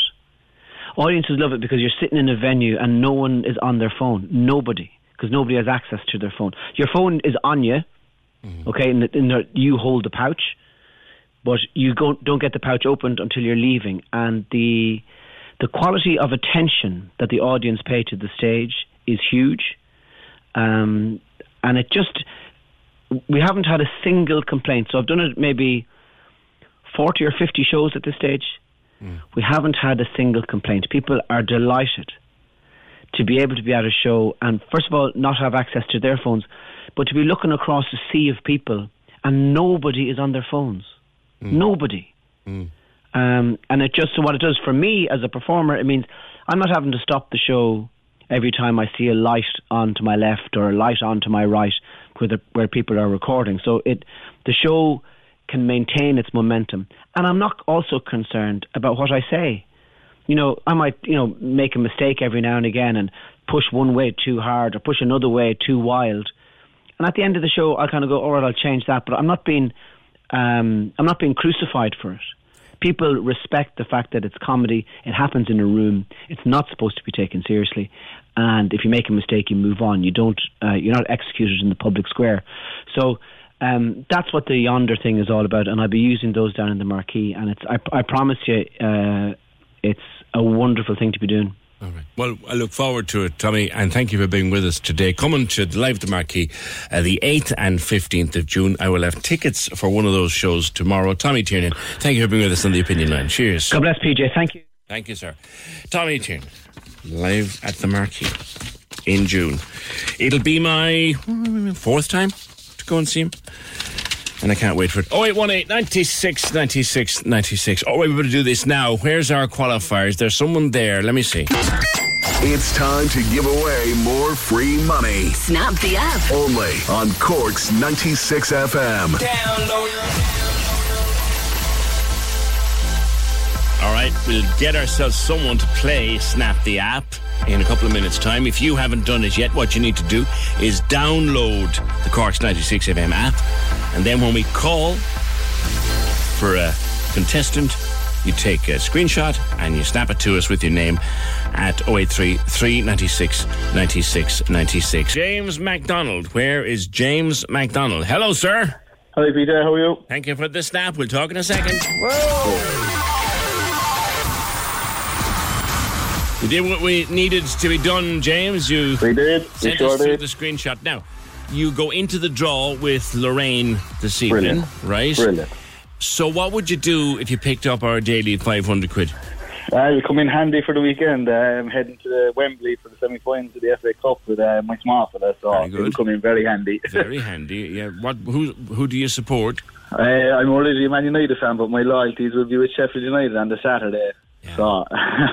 So that's what I'm heading over for the Sheffield United Man City game. Excellent. On the Saturday. And is the Umfala a United fan as well? He is, yeah. He is. We've loyalties with Sheffield United, as they say, so we'll have to go over and support them.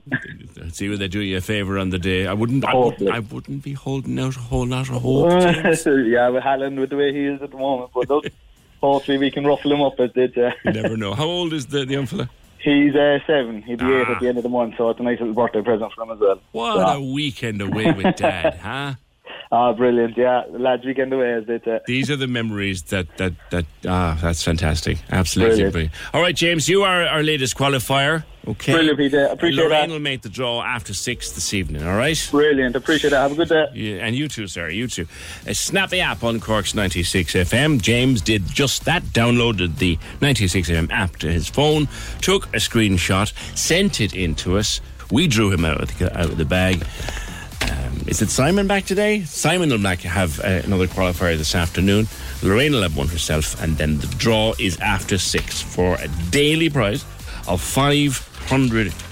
Snap the app, download the Cork's 96 FM app, and listen for your chance to play.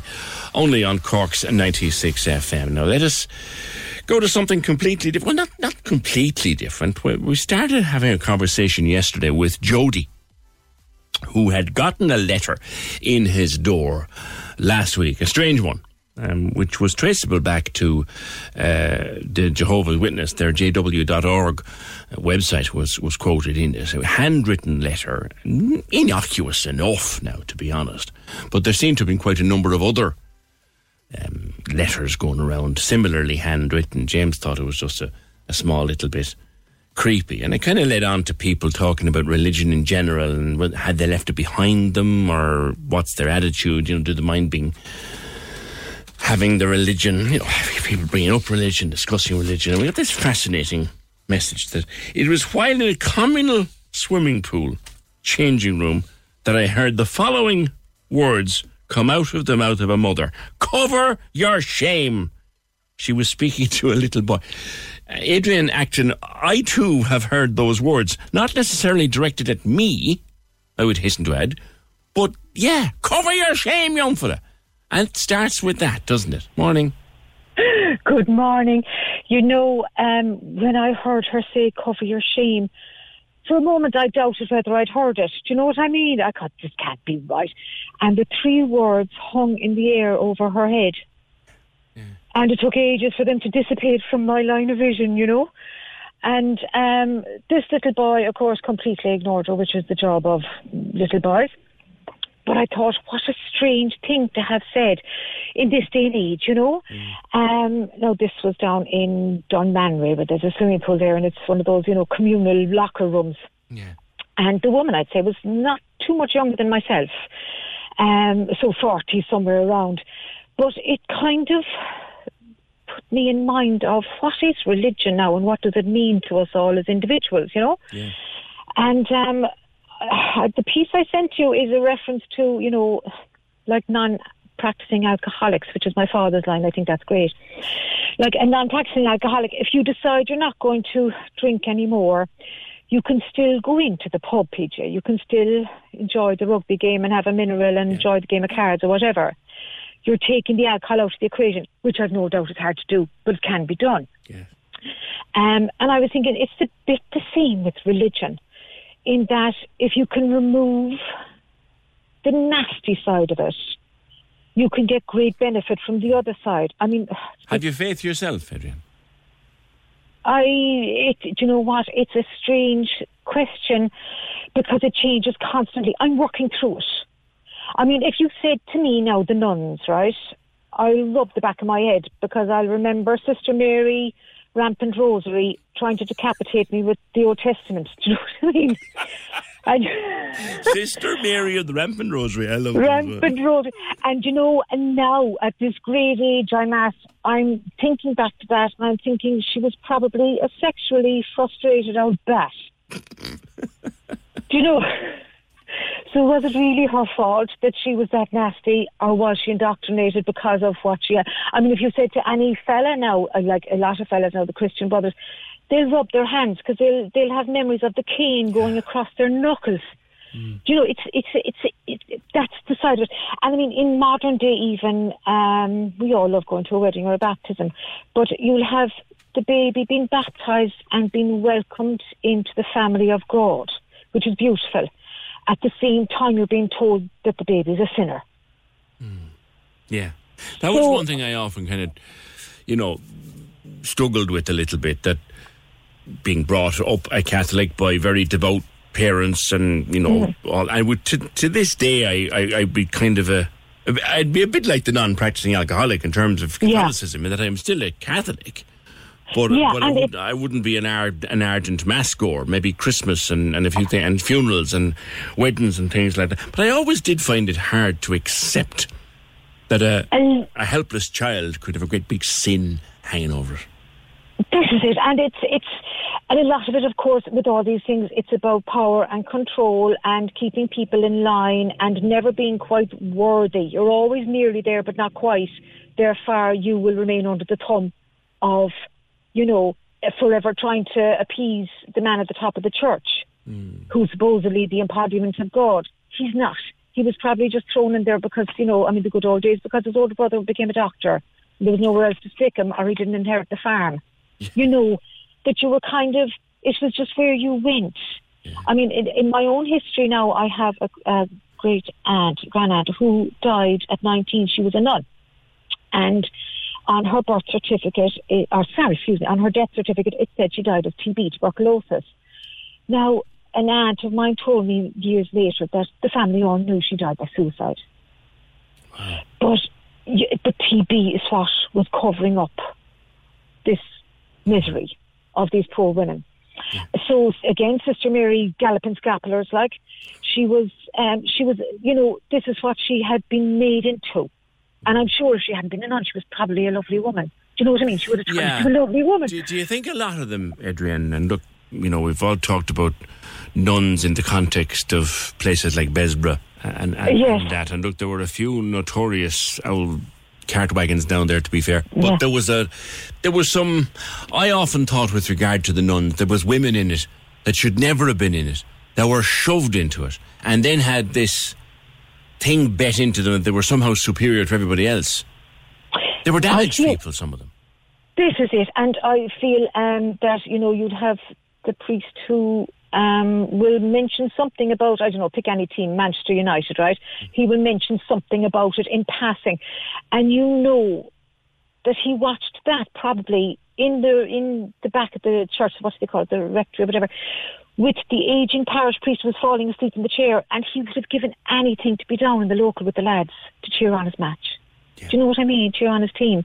And I think the cruelty of that and the limitations of that must have created some of the nastiness that we see. It's been an awful hard time being a priest. It must, at least in the olden times, it must have been awful hard to be a priest. I'd say desperate, and you're trying to be kind and be decent to people whose lives you have no knowledge of. Yeah. You can't possibly know what it is to be either in financial strife or, parenting difficulties or whatever. You can't possibly understand, even though you're trying to empathise, you can't empathise. Yeah. And then it becomes patronising, But to me, religion, I love lighting candles for people who are gone. Yeah. And I think about people who get great peace from yoga and meditation and all these other things. And when you sit in a church and you recite the same lines over and over and over, it is a form of meditation. Yes. And that's very calming and that's very peaceful. And you're in this congregation with other people and you're part of a community. And that's very, very important to people. Yeah. Do you know what I mean? Would you be a mass goer yourself? No, I wouldn't be a mass goer myself, but I would appreciate when somebody would say to me, I'll pray for you, or I'll light a candle for you, or they'd say, listen, God bless, take care, That's what I find that lovely, because I think any form of kindness or, community or anything, and the idea that somebody is blessing you, I think is lovely. Some of the most Christian people I've ever come across, Adrienne, have never been inside the door of a church. I would say that straight out. Absolutely. And I would find that I would sit down sometimes. There's a beautiful little church now. I was down there about a week ago. I think it's Dramahan. I wasn't in there. I'm saying Dramahan. I hope I haven't that wrong. It's just outside New Two Pot House. And it's a tiny little... and it's a tiny little church, and it's made of corrugated iron. Galvanised.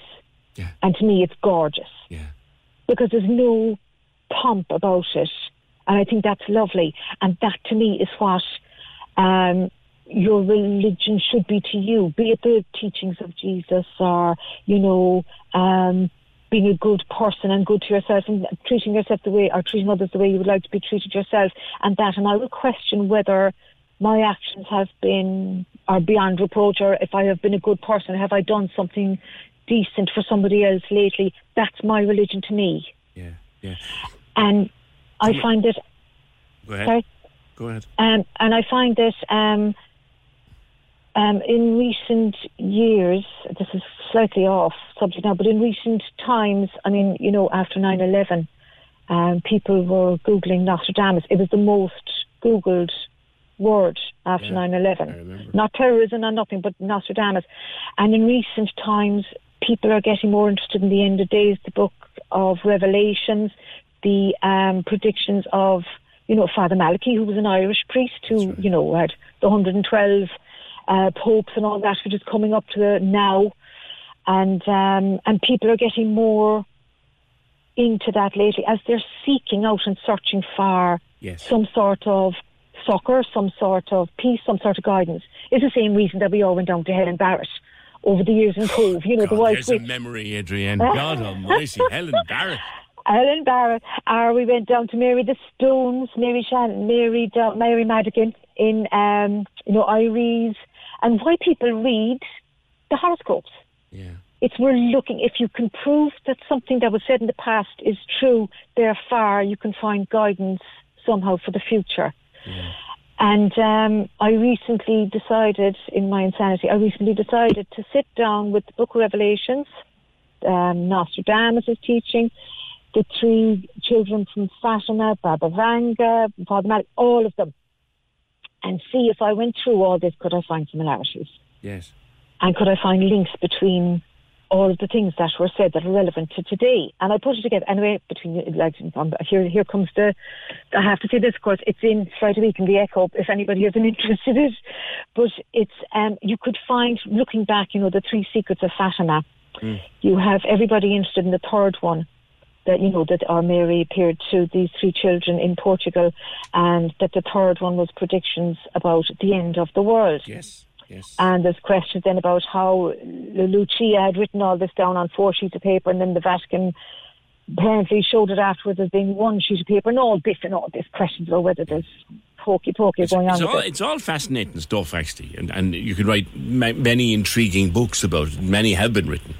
You could, and it's recently, when you're looking back over and the second secret of Fatima actually was Our Lady said, after the First World War, after the Second World War, she said there would be a purge unless Russia was consecrated to her Sacred Heart.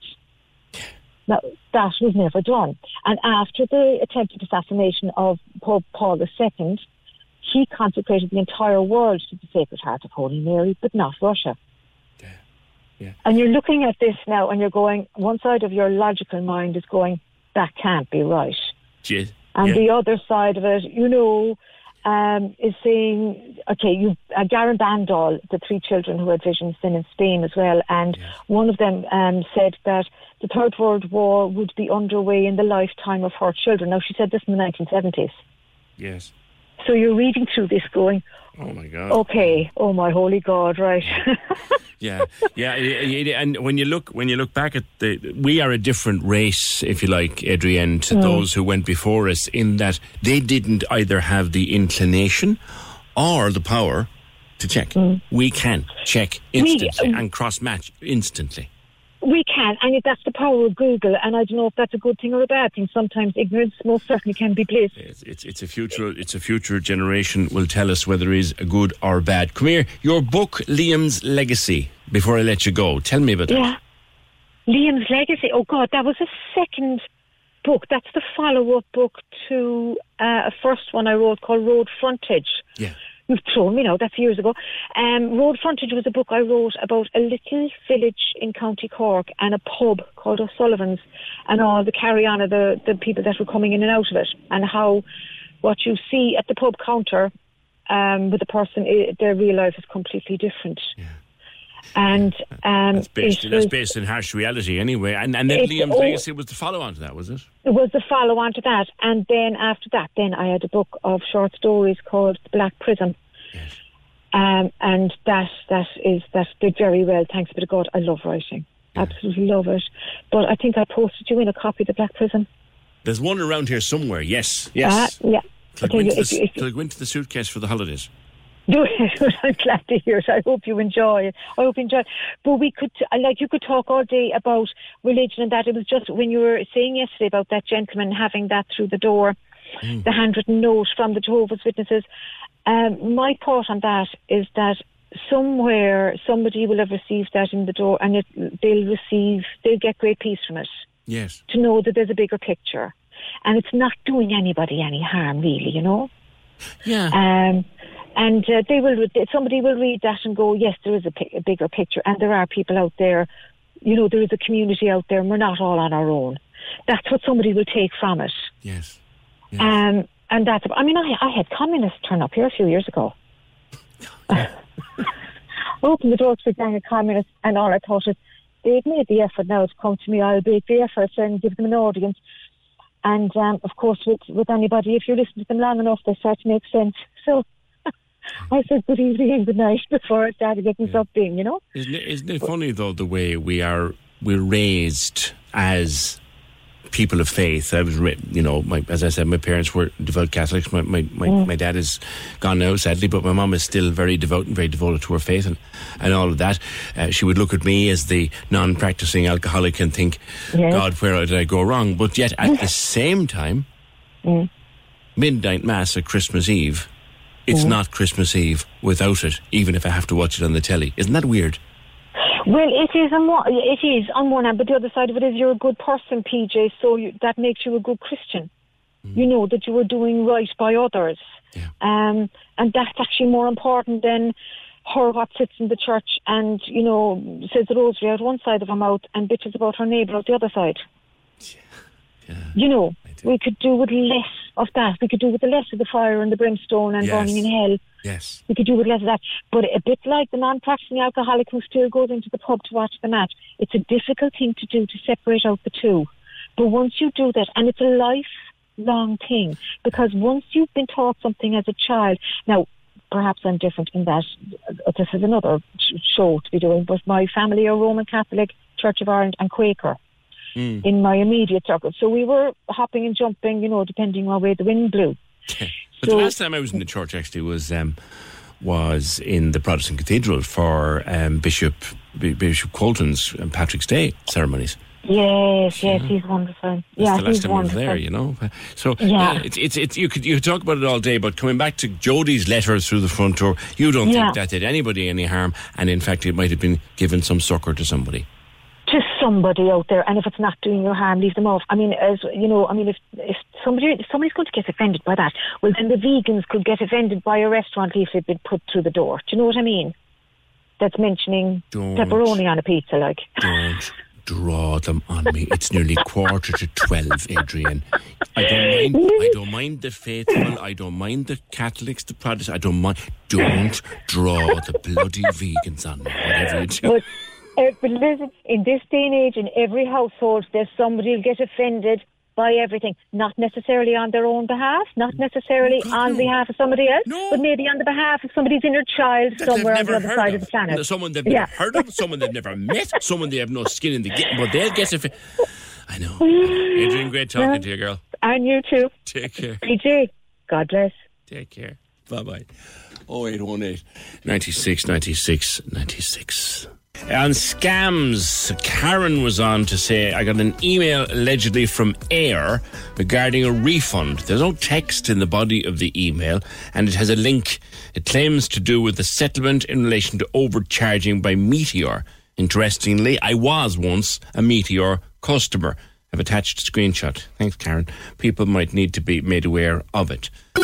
Join the conversation. Text or WhatsApp 083 396 96 96. This is the Opinion Line with PJ Coogan. Cork's 96 FM. Okay, if you heard me mentioning this early on in the morning, you know what it's all about. Go to it. Got a picture of the checkout girl.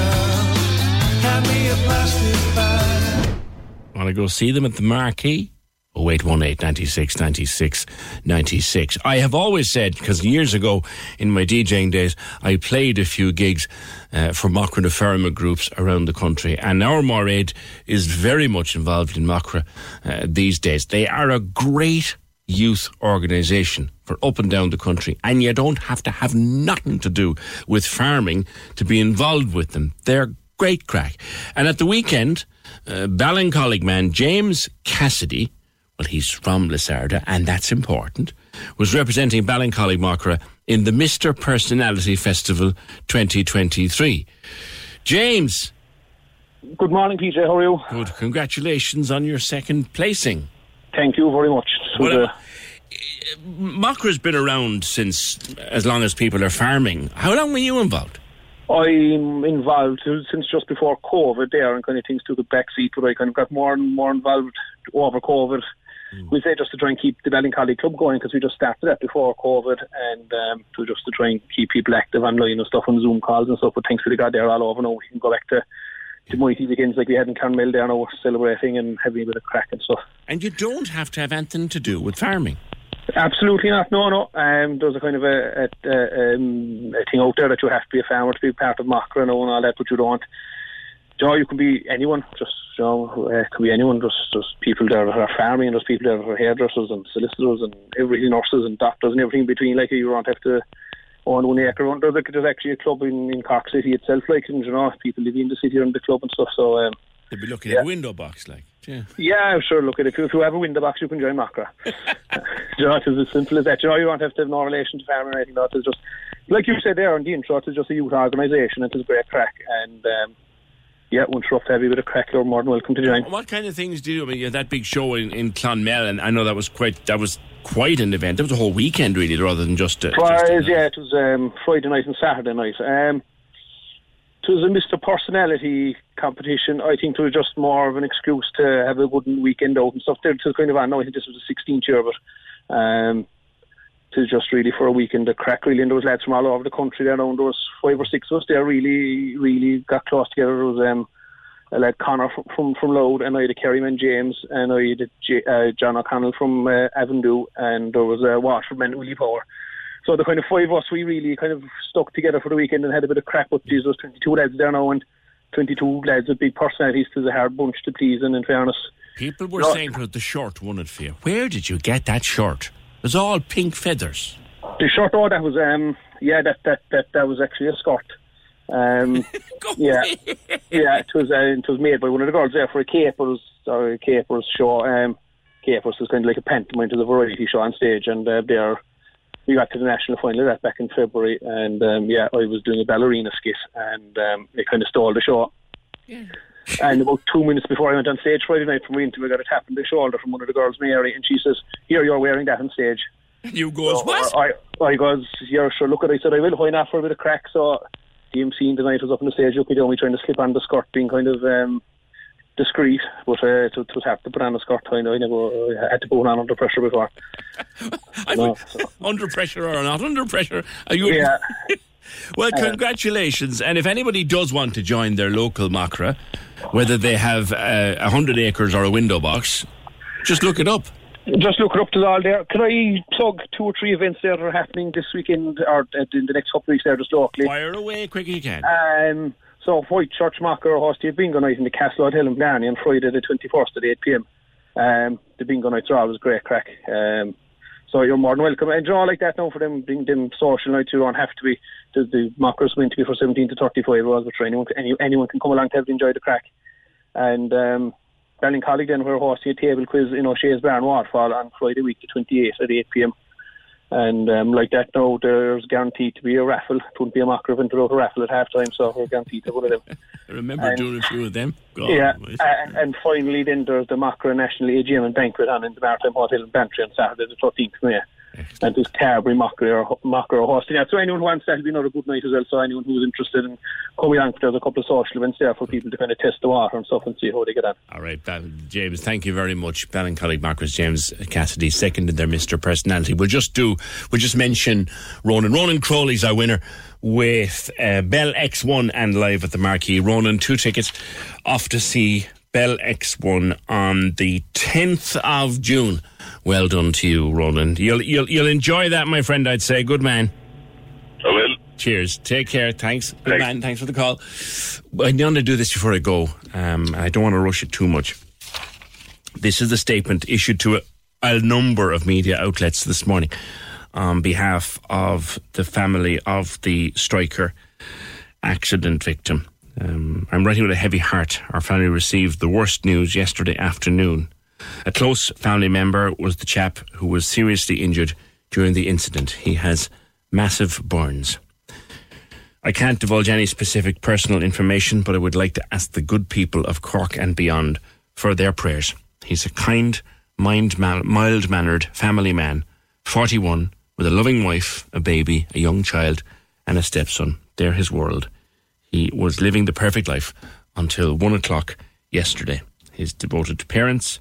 Wife and siblings are devastated and they're keeping vigil at the hospital. He was in surgery until late last night and is on life support. Our family are heartbroken and feel helpless at this shocking turn of events. I just wanted to put the human side of the story out there so your listeners might keep him in their thoughts and prayers, that he will pull through. It's all we have now is hope and prayer.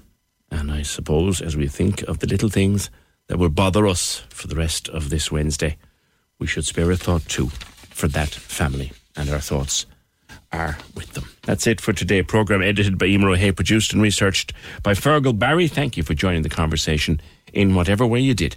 And we'll talk to you tomorrow just after 9.